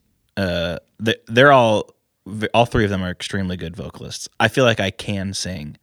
But when I'm in a vocal booth and I have the opportunity to fuck around and to go for it, I feel like I recognize that I still can, even though that I wouldn't necessarily call myself a singer, I can still hit those notes and give the listener what I want them to hear. You know what I mean? Like I feel like I would not classify myself as a singer, but I know that does kind of shine on this album. Which is strange because I had never thought that would ever be the case. For the record, no auto-tune, no vocal correction, one time on the entire record. And I do that on almost everything I work on at some point is vocal tuning, not auto-tune really ever, unless it's my own music. Sometimes I put auto-tune, but most of the time it's just vocal editing a little bit just to get stuff fitting right. But no, not on yours. But what's funny, when you said to your parents, which, by the way, your parents did play at my wedding. Yes. So I can your parents' band. Your mom was like Paul McCartney playing the bass and singing vocals. Your dad sang some too and played lead guitar. But your dad can shred for days. On the lead guitar. But their band played at our wedding, which was great. Was it their last gig? Or one of their last I think gigs? it was their very last show. I feel like it was. It was. Because they weren't going to do it. I think they came out of retirement. They did. For your wedding. They did, which is awesome. Yeah. It's badass. That's exactly what happened. Oh my God, I forgot about that. But wouldn't it make sense that you call yourself the least talented or skilled at one, if your dad's skilled at electric guitar and your sister's a skilled vocalist and your mom's a skilled finger-picking guitar player, which she did, like, wasn't one of her mentors? What was one of her mentors' name? Okay, one of the guys that she studied under. John. God, what is his name? Let me. And his mentor was Chet Atkins. Oh, well, so John. God, what is his name? You just sent me one of his records like 2 months ago or a month Yeah. ago or something. Finger I'll find picking. it right now. He's like one of my favorite musicians. A lot of Johns in the world to keep up with, so. I'll figure it out. I'll figure it out later. But anyway, she's literally a trained finger picking. Oh, she's fantastic. Yeah. Which is funny because she plays bass in the band. Well, yeah. But I mean, you can definitely play bass if you can fingerstyle. Right. Well, definitely. Well, they're like, the band was a cover band. Yes. For people who don't know, But what was your initial question about like? So, what I was going to say was, what's funny is, so you're saying that you're the least, so there's 4 people in your family. You're saying that you're the least talented at one, like maybe like one single instrument or one thing. But I almost feel like whatever you didn't get in talent, you got in spades of creativity. Yeah, you have the creative bug. You have the think of something new and try something new. You have that thing constantly going. I don't know if your parents and if your family has that necessarily. Like maybe that's what you got though. And I almost feel that. Like I feel similar. I almost think that's what I was listening to Kanye West last night. I know that's a trigger topic right now, but it was on the radio. But it was "Good Life" with him and T-Pain, an older song. Okay. I was listening to him sing Kanye's part when he sings. I was thinking his voice really is not that good, but it doesn't matter because he is insanely creative and pushing the boundary, So I feel like that is its own. That to me is the valuable part, Mm-hmm. Because if someone walks in and they're a great singer, that's awesome. But what are we going to do with it? Yeah, I know. Right. But someone who's okay at singing but has something really interesting going on, I'd actually think I would pick that person to work that makes with. Sense. That makes sense. Yeah, that's more attractive, at least to me. Okay. Yeah. But I think that also growing up in that household, I had the luxury of being able to exercise any type of creativity I wanted, which was like your parents encourage you. Yeah, very much so. There was never a time whenever they discouraged me to the point where it was like, "Oh my God, you're showing your friends this song I made. This song is the most vulgar thing I've ever heard in my whole entire life."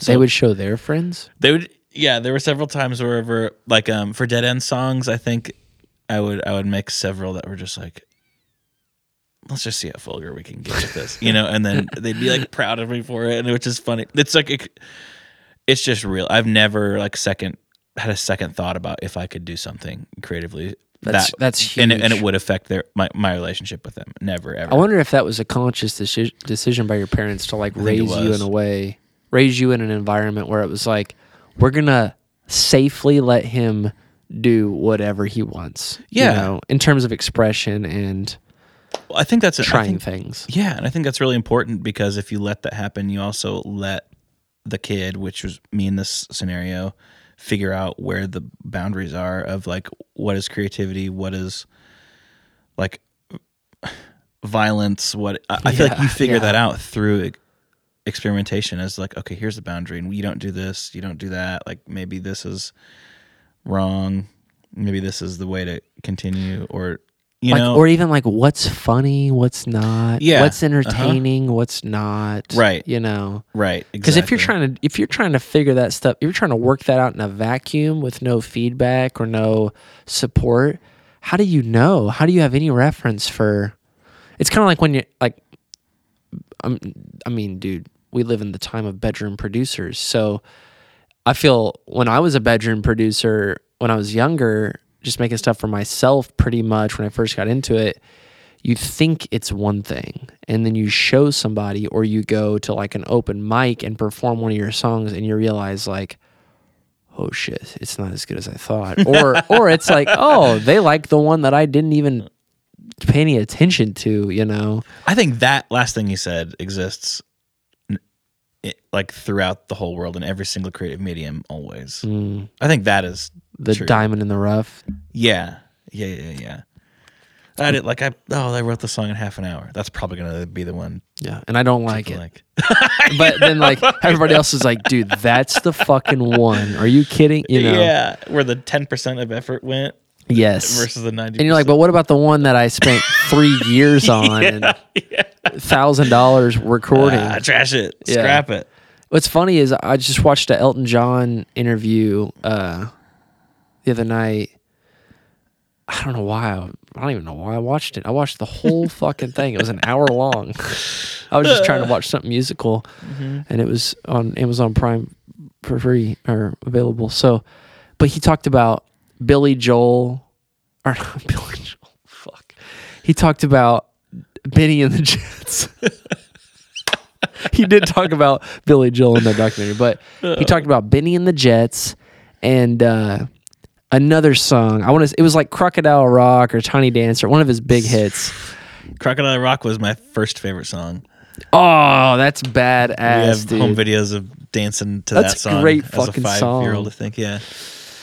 But he was talking about definitely Benny and the Jets. I know for sure was one that he didn't want to record. He thought it was stupid, corny, didn't want to track it.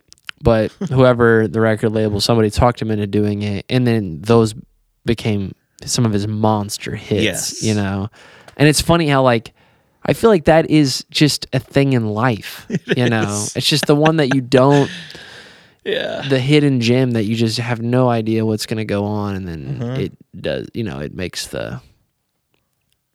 It makes the noise. It does the. It punches through. For sure. That's why I feel like you can't. I mean, as the creator, this is probably what, like Rick Rubin posts on Instagram. I don't even know if it's him, his team, or whoever. But I always screenshot them when I look at them, and a lot of them are about like not being judgmental during the process because you have no idea. You don't even know what you're doing most of the time. Right. It's only after the fact that you can collect your thoughts and what is this thing that we've done, or sometimes people know when they set out what they're going to do, but sometimes, even if you have demos, like you brought demos in, but some of the songs ended up very different than the original idea. Yeah. Well, so we had an experience like that on your record where a song was written quickly, and to me, it's one of my personal favorites because of that connection to it with Cheers. Oh, yeah. Yes. It was, and I always think that that's a great thing to do is to leave room for to leave some space for the unknown, I think that's something I learned through this project, specifically from you about that. Just being like, let's just see. Yeah. All right. Let's just kind of like you come in with 5 songs. Okay. That's 8. Great. Now we have 8, by the way. Right. Yeah, because you come in with 5 songs, which is awesome. That's what we're definitely going to do those. But we leave room for like the unknown of what pops up. So for Cheers, sure. What do you remember about Cheers? Well, for Cheers specifically, there's a real reason why it's the last song on the album is because for the second to last song on the album, which I'm not 100% sure on the title of that song yet, but I remember like actually like passing from one stage of grief into another in the vocal booth. It's like, okay, that the take that we use at the end, the screaming thing at the end, talking about the roaches and the leftovers, that is like that take actually like completed a stage of grief for me, which is fucking crazy. Oh my God, you were yelling at the end. We left it all in. Oh yeah, it's all in there. Afterwards, fuck. But that everything. But that like we decided really, that was a deliberate decision. Like, yep. Yeah, well, because that's like auditory evidence of me. There we go. Okay, that phase of my life is done. That is actually the end of that phase of my life. And now, and then Cheers was recorded after and discussed after that because we were like you said, what if we did another one? And I was like, oh, didn't even think about that. Okay, yeah, let's do it. And to me, like I can personally feel the resolution from the second song, or from the second to last song to Cheers, which is the last song. And it's like, okay, it's the denouement, I guess, of the record. You know, the what? The denouement, like the falling action. It's just like, okay. What's that term come from? Denouement. I have no fucking clue. I guess some Latin or something. It sounds Latin. Could be. I don't know. I just remember learning about it in like English class or something. Okay. As far as closing like plot points and stuff goes. Yeah.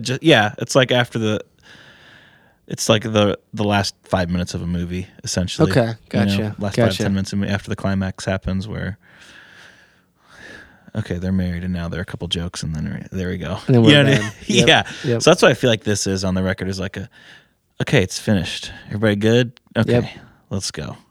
Because you were this happened with a band I recorded over the summer, Sunflower Syndrome. Mm-hmm. They and I feel like this is why it's always important to be listening when you're in the studio, because people come in with an idea of what they want or what they're gonna do, but then when musicians hang out, it always creates something new, because most people just can't sit still, so they just do something, you know. Yeah. And so when I was recording Sunflower Syndrome in like June, we were between takes. I don't know. We were like doing something. I don't know. Like I was doing something, whatever. But we sound checked again. Oh no! It was the very first night that they came in to load in. Their bass player wasn't here, so it was everybody else except the bass player. And I said, "Play something." They said, "Well, let's play." I don't even know if they had a name for it. Let's play this. They didn't have a name for it, and they jammed this thing, and I thought, well, that was fucking cool. But they're like, that wasn't a song. They didn't have lyrics. It was just like an idea. They just sound checked. So then we did the whole record. Then at the end of the record, I said, you know that thing that you guys did in the jam, like in the sound check? It was just like a jam. They're like, yeah. And I played it for them again, and even the bass player is like, well, that's pretty dope. Like, what was that? You know? And then gave them a night. They went home, wrote lyrics, and came back the next day, and we just made it a song. And now it's called Off the Cuff, which is funny. I said that. I gave them that title. I was like, it's Off the Cuff. So I named the session file Off the Cuff. Yeah. They used Off the Cuff and wrote lyrics. But it's one of my favorite records on their song. It is. Songs on their record, because it's totally spontaneous and totally unplanned.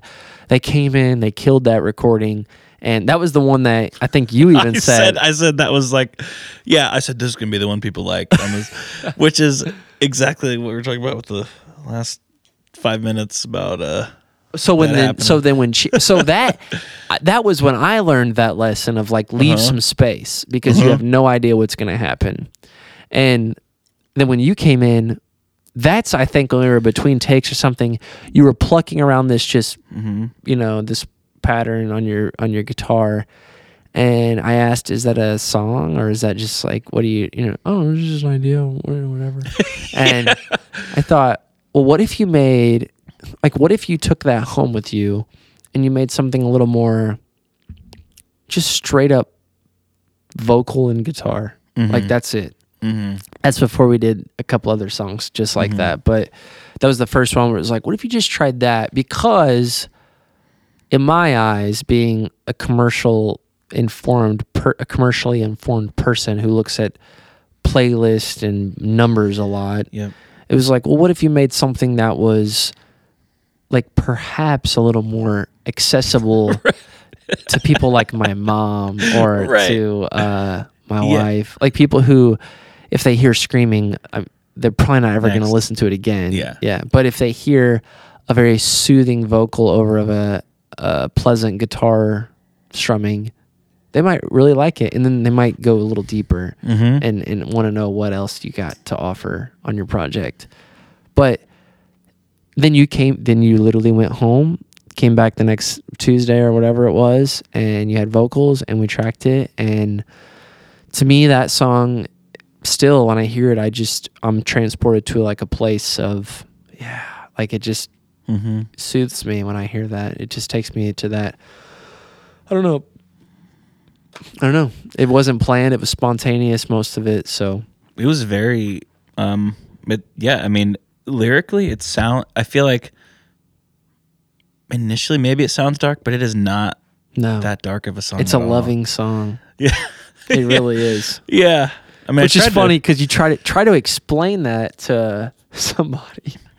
If you try to explain, I tried to explain it to Chloe in the car. I felt like such an idiot. I'm like, it's this dead body floating in a river, and you're talking to the body about how proud that you are that he gets to move on to the next phase, and how it's all over, and you don't have to worry about it anymore. And I mean, that just sounds, to somebody who's not willing to go there, not that Chloe's not, but just saying, it seems like you're talking to a dead body about what? Right. It seems odd. Well, I think that it's definitely strange lyrically, but I think the goal for me with that song was to emulate the dream that it was based off of, which for me, I feel like I don't really have very many dreams. I don't really sleep very much. I don't enter the REM stage too frequently. But like during our recording process, I did have a dream one night, like as we were finishing up. It was like I was at this, it's kind of like what the lyrics describe, but I was at a river bend. It was like super colorful. And I was just kind of like sitting there, and I saw just a dead body floating pretty slowly. Face down. Floating face down, like pretty slowly down the river into, or I guess it was more, down into like the river, kind of like into a bigger body. I guess like stream into a river, like the mouth of the river, whatever, And I feel like I should have been more stressed in my dream, but it was like the best dream I've had in a really long time, because like the feeling I got from it was, okay, yeah, like you're saying, that guy's done. Move on. You're ready to like do something else. Like you've lived. Here you go. Like, congrats, dude. Cheers. Yes. Do whatever is next. Don't bother like coming to don't like surface on land and like make more problems for everybody else. Just kind of like fucking let it go on. Just leave it. Just go. And I think because there are a lot of things that I think are worse than death, and I think that dream kind of helped me like internalize that, where it's like some people, that isn't the worst thing that happens. And I don't know necessarily what the worst things are, but it definitely helped me internalize that, and I think that I tried to put it into music.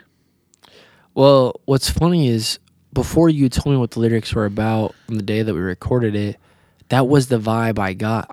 I said, my first reaction was, it's a foggy morning after a Civil War battle. Like, that's what my initial... Do you remember that? Yeah. Like I said that my first interpretation of it was that, and this was really before I had known what you wrote about, but it was like... Yeah, this was Was this pre-tracking it? Or... No, this was when you were recording the vocals. Okay. Oh, okay. Yeah. But I didn't know what you were singing about still. It's not like I had listened yet. But it was just, the vibe was that this is like a landscape of like the battlefield is settled. There's bodies everywhere. There's fog in the early morning. But it's like, but the people, but the nurses and the country, like the residents around the town have come to clean up the bodies and clean up the scene, but something really bad happened the night. So like, even in this guy's case, I don't know how the fuck this guy in your dream died. It might have been brutal, and that might have been horrific, but the aftermath is very calm and peaceful. And like that is something that like with death in general, that is something that I've come to grips with, is that death is not okay. Let's define death here, because when someone gets killed, when a kid gets murdered, or like something really bad happens, it really fucks with me hard. For sure. But when my 95-year-old grandma passes away, it's not the same. Right. Like, to me, it's like the ultimate moving on. The ultimate, like, my grandma's funeral was at St. Peter and Paul Church, where she was a parish member. She went there like 3 times a week. She was very involved. And then when she passed away, the church was packed. Mm-hmm. And they were singing the hits of the Catholic songbook. And in my opinion, like, they were like rifling off the hits. Fuck yeah. And there was one moment where I remember like looking up and in church saying like, fuck, because like I couldn't believe how beautiful this was. Like, it was like, you deserve every bit of this. Everybody hear this beautiful music. There was like 5 fucking musicians, which they can't get 2 on a Sunday, but grandma gets 5. There was like 12 priests who showed. I mean, it was like epic for a Catholic old woman. And I remember just being like, I was sobbing because I was overwhelmed by the beauty of this moving on of life. And a lot of times when somebody older like that dies, that's the way I feel. It's like, I don't necessarily feel like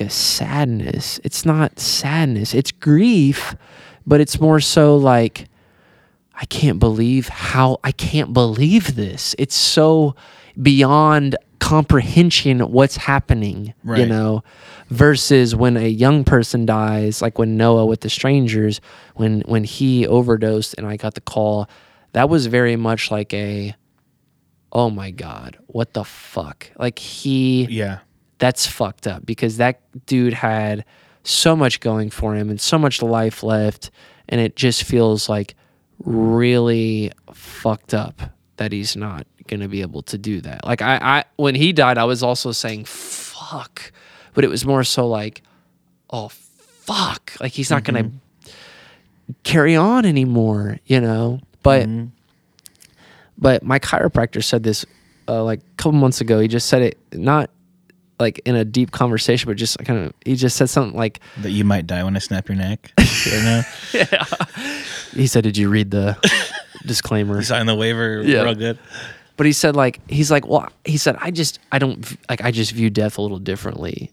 Like, he doesn't view it as it's the end of the world. Like, you know, it's the end. And that's kind of what I feel like Cheers was for me when you like when you sang it. It was like, death is not this. We don't need to fear what death is. We don't need to. You know, it's not necessarily the end of. I mean, it's the end of one chapter, but none of us know what's going on really at the end of the day. Where things are headed, and if anything, like, we're congratulating this guy in the river that he doesn't have to worry about anything anymore. Yeah, exactly. You know? Well, yeah, I think that it reflects on the rest of the album as far as the like the confusion and sometimes comfort in the unknown. Is that like, or at least everything. The accepting of it. Yeah, accepting that you have no fucking clue. And I feel like that there's a lot of avenues in my life where I have that now, with type 1, with religion, with everything else. Is just like, I'm very comfortable in not knowing. Yeah. Well, I mean, it's like, it's just, I shouldn't say that about type 1, but like but you are at least accepting of. I know that shit's gonna change all the time. But like, I've got to that point. It took me this recording session to get to the acceptance that was going to happen, instead of trying to figure it out, because it cannot be figured out.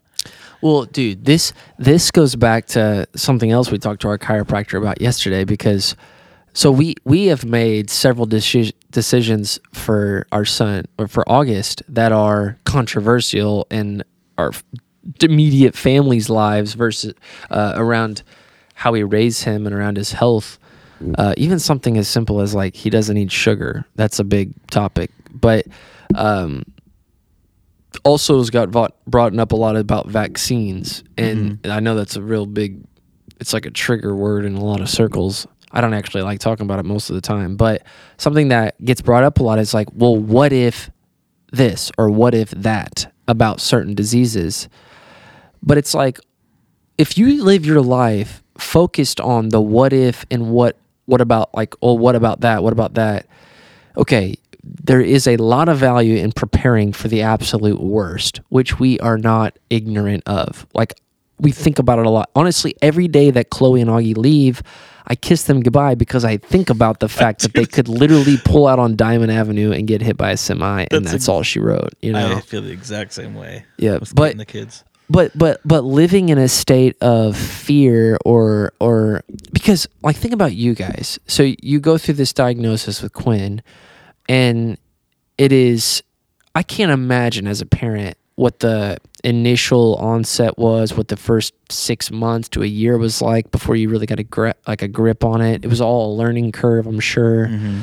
But like, think about then after that, the beauty and the community that comes together. Oh, for sure. Like, think Absolutely. About this album, mm-hmm. first of all, but that aside, the holiday world, yes, the walk, absolutely. The walk at holiday, uh-huh. the family donations. Yes, exactly. Like, all of this stuff. Well, I remember it's a tiny example and not really that relevant to what we're talking about, but kind of. I remember deciding I was going to go to music school. And I remember specifically talking to one of my uncles who asked me, what exactly are you going to go do? And he's not the most, what's the opposite of judgmental? What the Accepting? Opposite? Yeah. He's a very judgmental guy. So yeah. Then he asked me, and I remember, like, as I was telling him, I remember him just staring at me and me thinking, you want to choke me out? Like, you just want to punch me for not getting an engineering degree God. My fucking business degree like I was going to get, I don't know. But, and a couple other people just really, gave me, like, just really questioned me when I was deciding to go to Full Sail versus a business degree at Ball State. And, but what's funny is, then when I made the commitment and I went against, and it became dark for a minute, but right before I moved, 2 family members specifically came to my mom and gave her a sum of money and said, if you need this or if Wes needs this on the journey down, because my mom had just got, like, my dad had just left, my parents were divorcing, my mom was a single mother sort of in terms of funding me and being there for me. And these people one of which I would have never thought in a million years would give my mom money for such things, comes out of the woodwork and then gives my mom this support that, like, says, I don't know really what's going on, but we got you. Mm-hmm. Use this if you need it, Yep. And how encouraging and really how beyond comprehension it is when you decide something and then the world starts coming together. Oh, for sure. To assist you, Yes. Yeah, like, and it's such a dramatic mentality switch, too, from being like, okay, I guess we should sell our house, to like, holy shit, thank you for these thousands of dollars. Yeah. It's like, whoa, now my whole world has changed. It's so different. And like we were saying about death, I think it all relates to that too, where, like, I think like through COVID, at least in the state of Illinois, where, like, both grandparents of mine, or 2 of my grandparents died, a couple other people, like, we couldn't go to funerals, but like, these last 2 that I went to, I feel like I basically went to 6 of them with that. But like, through that experience of the funerals, like, it was like, holy shit, I am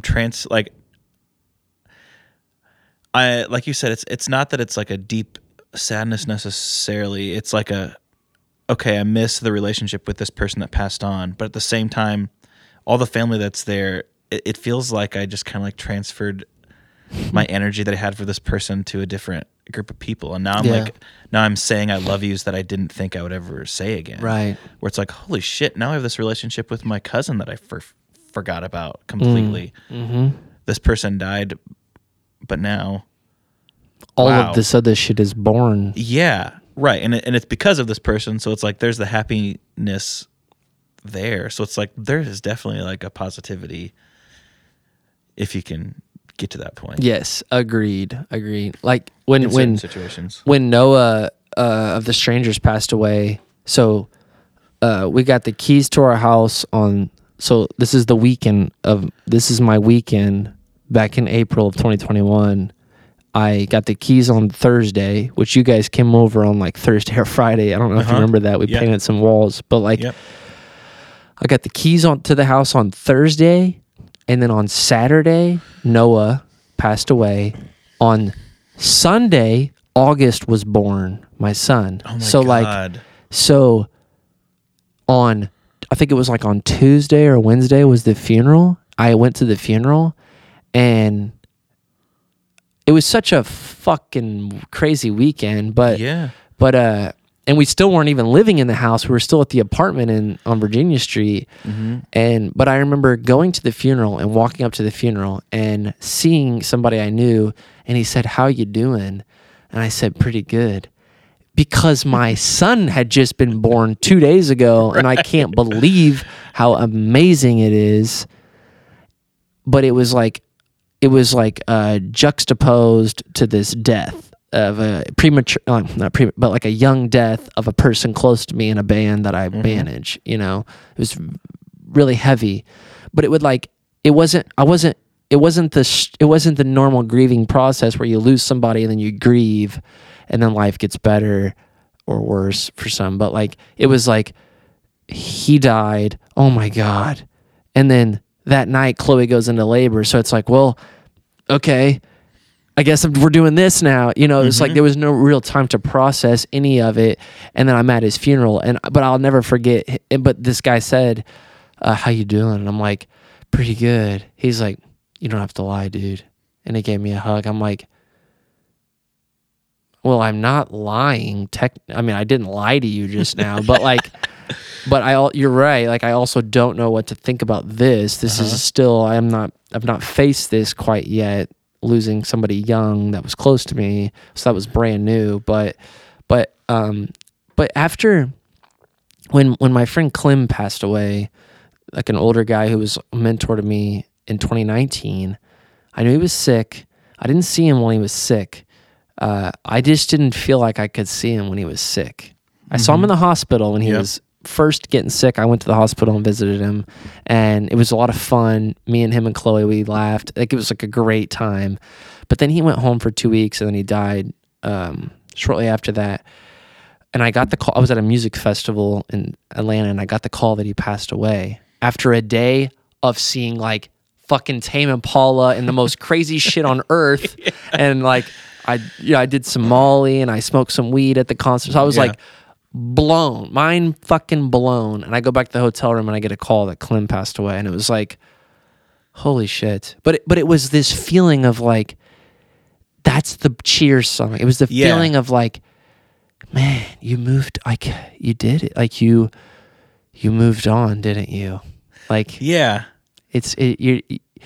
died, but you didn't go away. Like you're always gonna be here. You know. Same with Noah, dude. He's on the first Strangers record. Right. Every single song that has drums, those are his drums. So it's like death wasn't the end of anything other than, it sounds horrible, but like other than the person's life here on Earth. Right. But they never die, actually.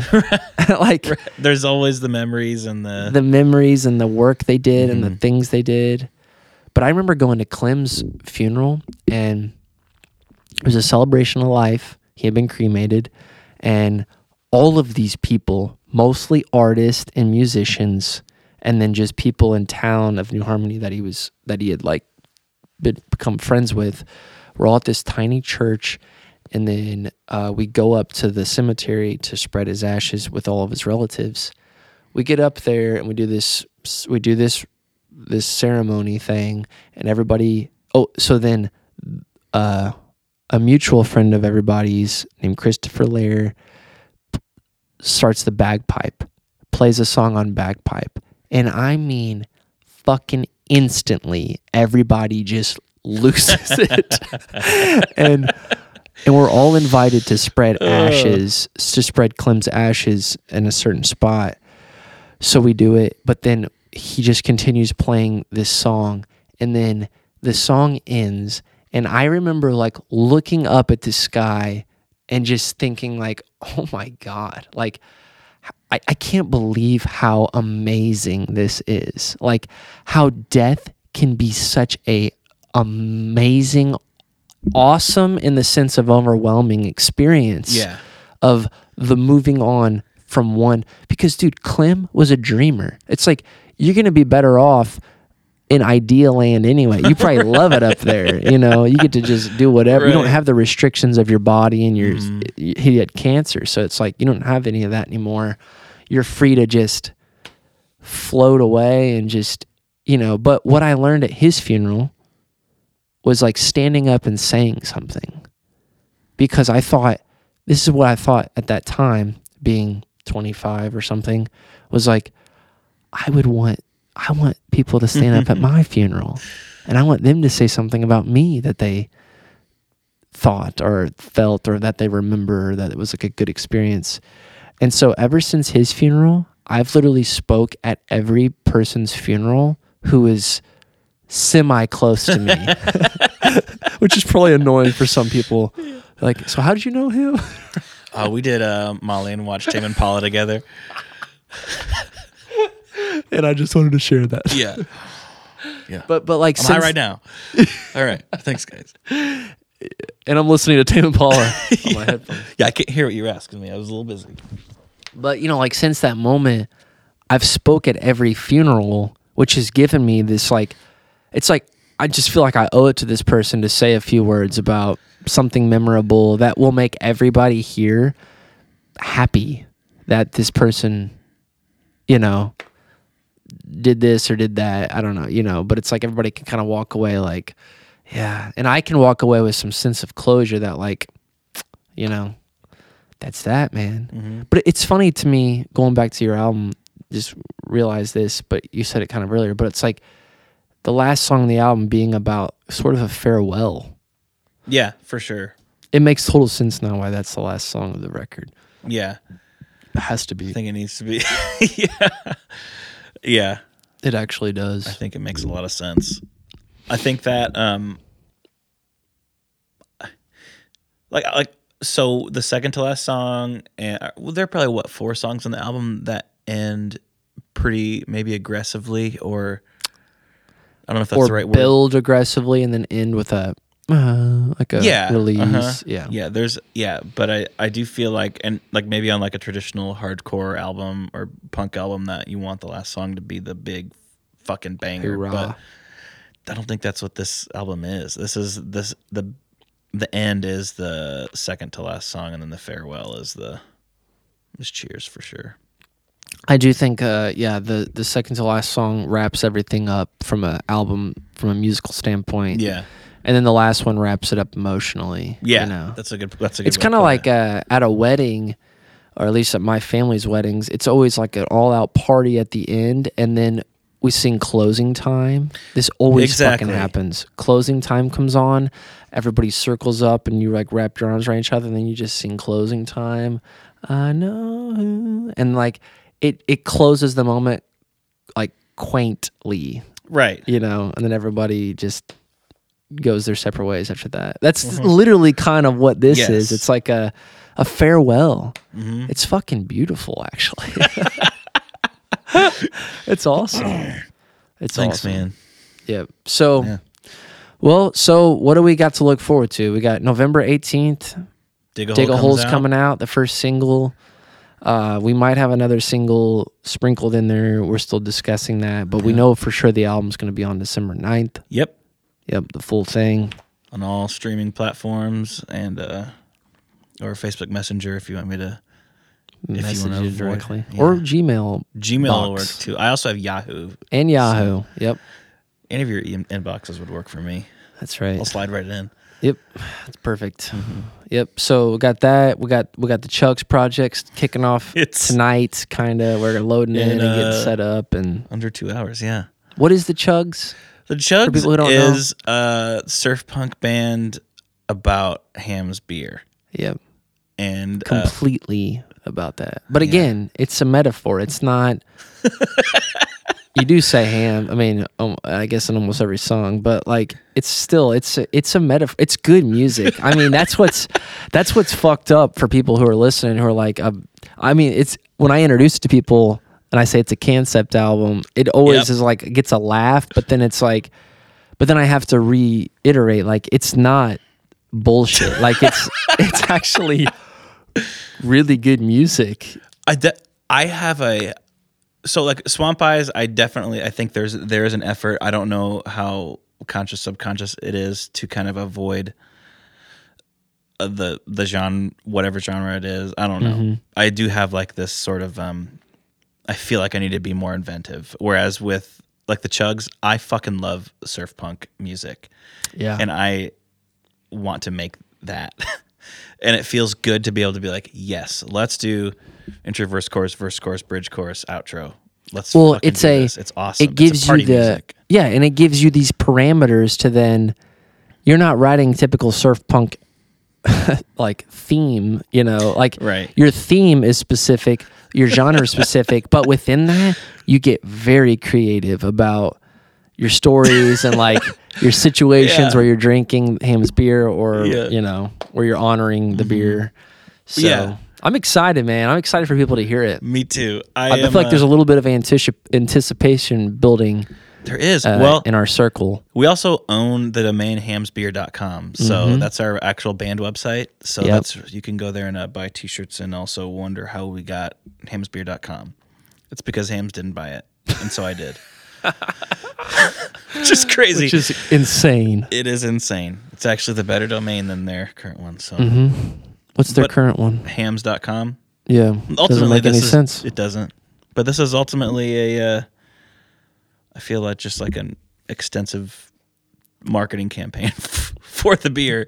Honestly. I don't know why they wouldn't like it. Join you. Like collab eventually. Yep. We'll see how that works out. But all right, we got that. We got that to look forward to. Probably another Swamp Eyes record down the line here. Hopefully some other artists. We just never know. I mean, what's gonna happen with what we're up to? Because we're down for whatever. We're always down for whatever. Down for whatever. That's actually our third album or third movie. It's after, movie. 7.5 minutes. Yes, that's right. Yeah. I think I just heard a knock at the door. Yeah. Might be time to wrap it up. It's time to wrap it up. But hold on, before we leave, I do want to mention to everybody who's still listening, which I would be really surprised if you're still listening to this. And I have a segment that I have to do before we wrap up. But if you're still listening, and if you live in the area, or even if you don't, you want to travel in, on December 18th, we're doing a Wally Opus showcase at Stage 2 at 321. It's a venue on the east side of Evansville. Swamp Eyes is playing. Somebody is definitely knocking. Is it Ethan? Yeah. Tell him to hold on 2 seconds. We're almost done. No, dude, just tell him to come around back. It's open. Say come around the back. It's open. But tell him not to mess with the chickens. Don't tell him that. It's fine. Okay, so, if you're in the Evansville area, look out for December the 18th, Swally Opus Showcase. Sam's going to be playing there, Swamp Eyes. We're going to have 3 other bands. More details to come. But let's wrap this up with a quick segment, okay? Yep. This is called Don't Think, Just Act. So I'm going to rifle off 10 terms, names, ideas, and you tell me the first thing that comes to mind. Okay. Just instinct. Hams. Lifestyle. Favorite instrument you played on this record? Guitar. Fingerstyle. Aaron Tanner. Butthole Surfers. First album that you can remember falling in love with? Whatever the one by Creed is. What's not Human Clay, the other one? Love it. Don't know that Weathered album. by Creed. Weathered by Creed. What's the song First off grade, there? I think. No, fifth grade. It was the first CD I ever bought. Huh? What's the song off that? Higher one? by Creed is my go-to karaoke song. So. Higher. Favorite song from the last week? He Needed Me by the A's. Was that on your Instagram earlier? Uh-huh. Family. Music. Yeah, it's cheesy, but that was the first thing. You did say the first thing. Yeah. So it's honestly your fault from that. Dream job. And I don't mean just like day job. I mean like if playing Bonnaroo was a job, you know what I mean? What's your dream job? Street interviewer. On TikTok or on like the Late Show? I'd like to get paid for it since it's a job, but I would like to be also have no limits and ask anyone. So I feel like it leans TikTok, but it's also not paid. Yeah, so I want a paid version of that. I just want to be able to say what I want to strangers and make them feel like they need to answer me. Love it. Yeah. Who's your idol if you had one? Danny Elfman. Have you ever met him? No, but I have. He is in the last melodic virtue book about the residents. So you copywrote or you edited a quote? Yeah, from him. Yep. Yeah, that's so basically counts. Meeting him. We're like best friends now. I feel like sorry, go on. No. What were you gonna say? I have such a respect for him because he's operated successfully in so many different genres, and he's in his late 60s and still is going as hard as ever. And I would love to do that. Awesome. Swamp Eyes 5 years from now. Taylor Swift. So you want to have 6 songs in the biggest playlist on Spotify on the day of release. Sounds good. Yeah. I just feel like that's going to be an easy goal. Yep. That's not bad. 5 years. Okay. Last question. If you could sit down and have a beer with anybody, dead or alive, who would it be? Oh, fuck. A beer. Whoa. Okay. Let's see. Damn. A nice beer and a nice conversation. Danny DeVito. 100% Danny DeVito. Why? He is in the latest Jersey Mike's commercial. Yes. And that's really all I had to say about that, honestly. But he is one of the funniest people I know.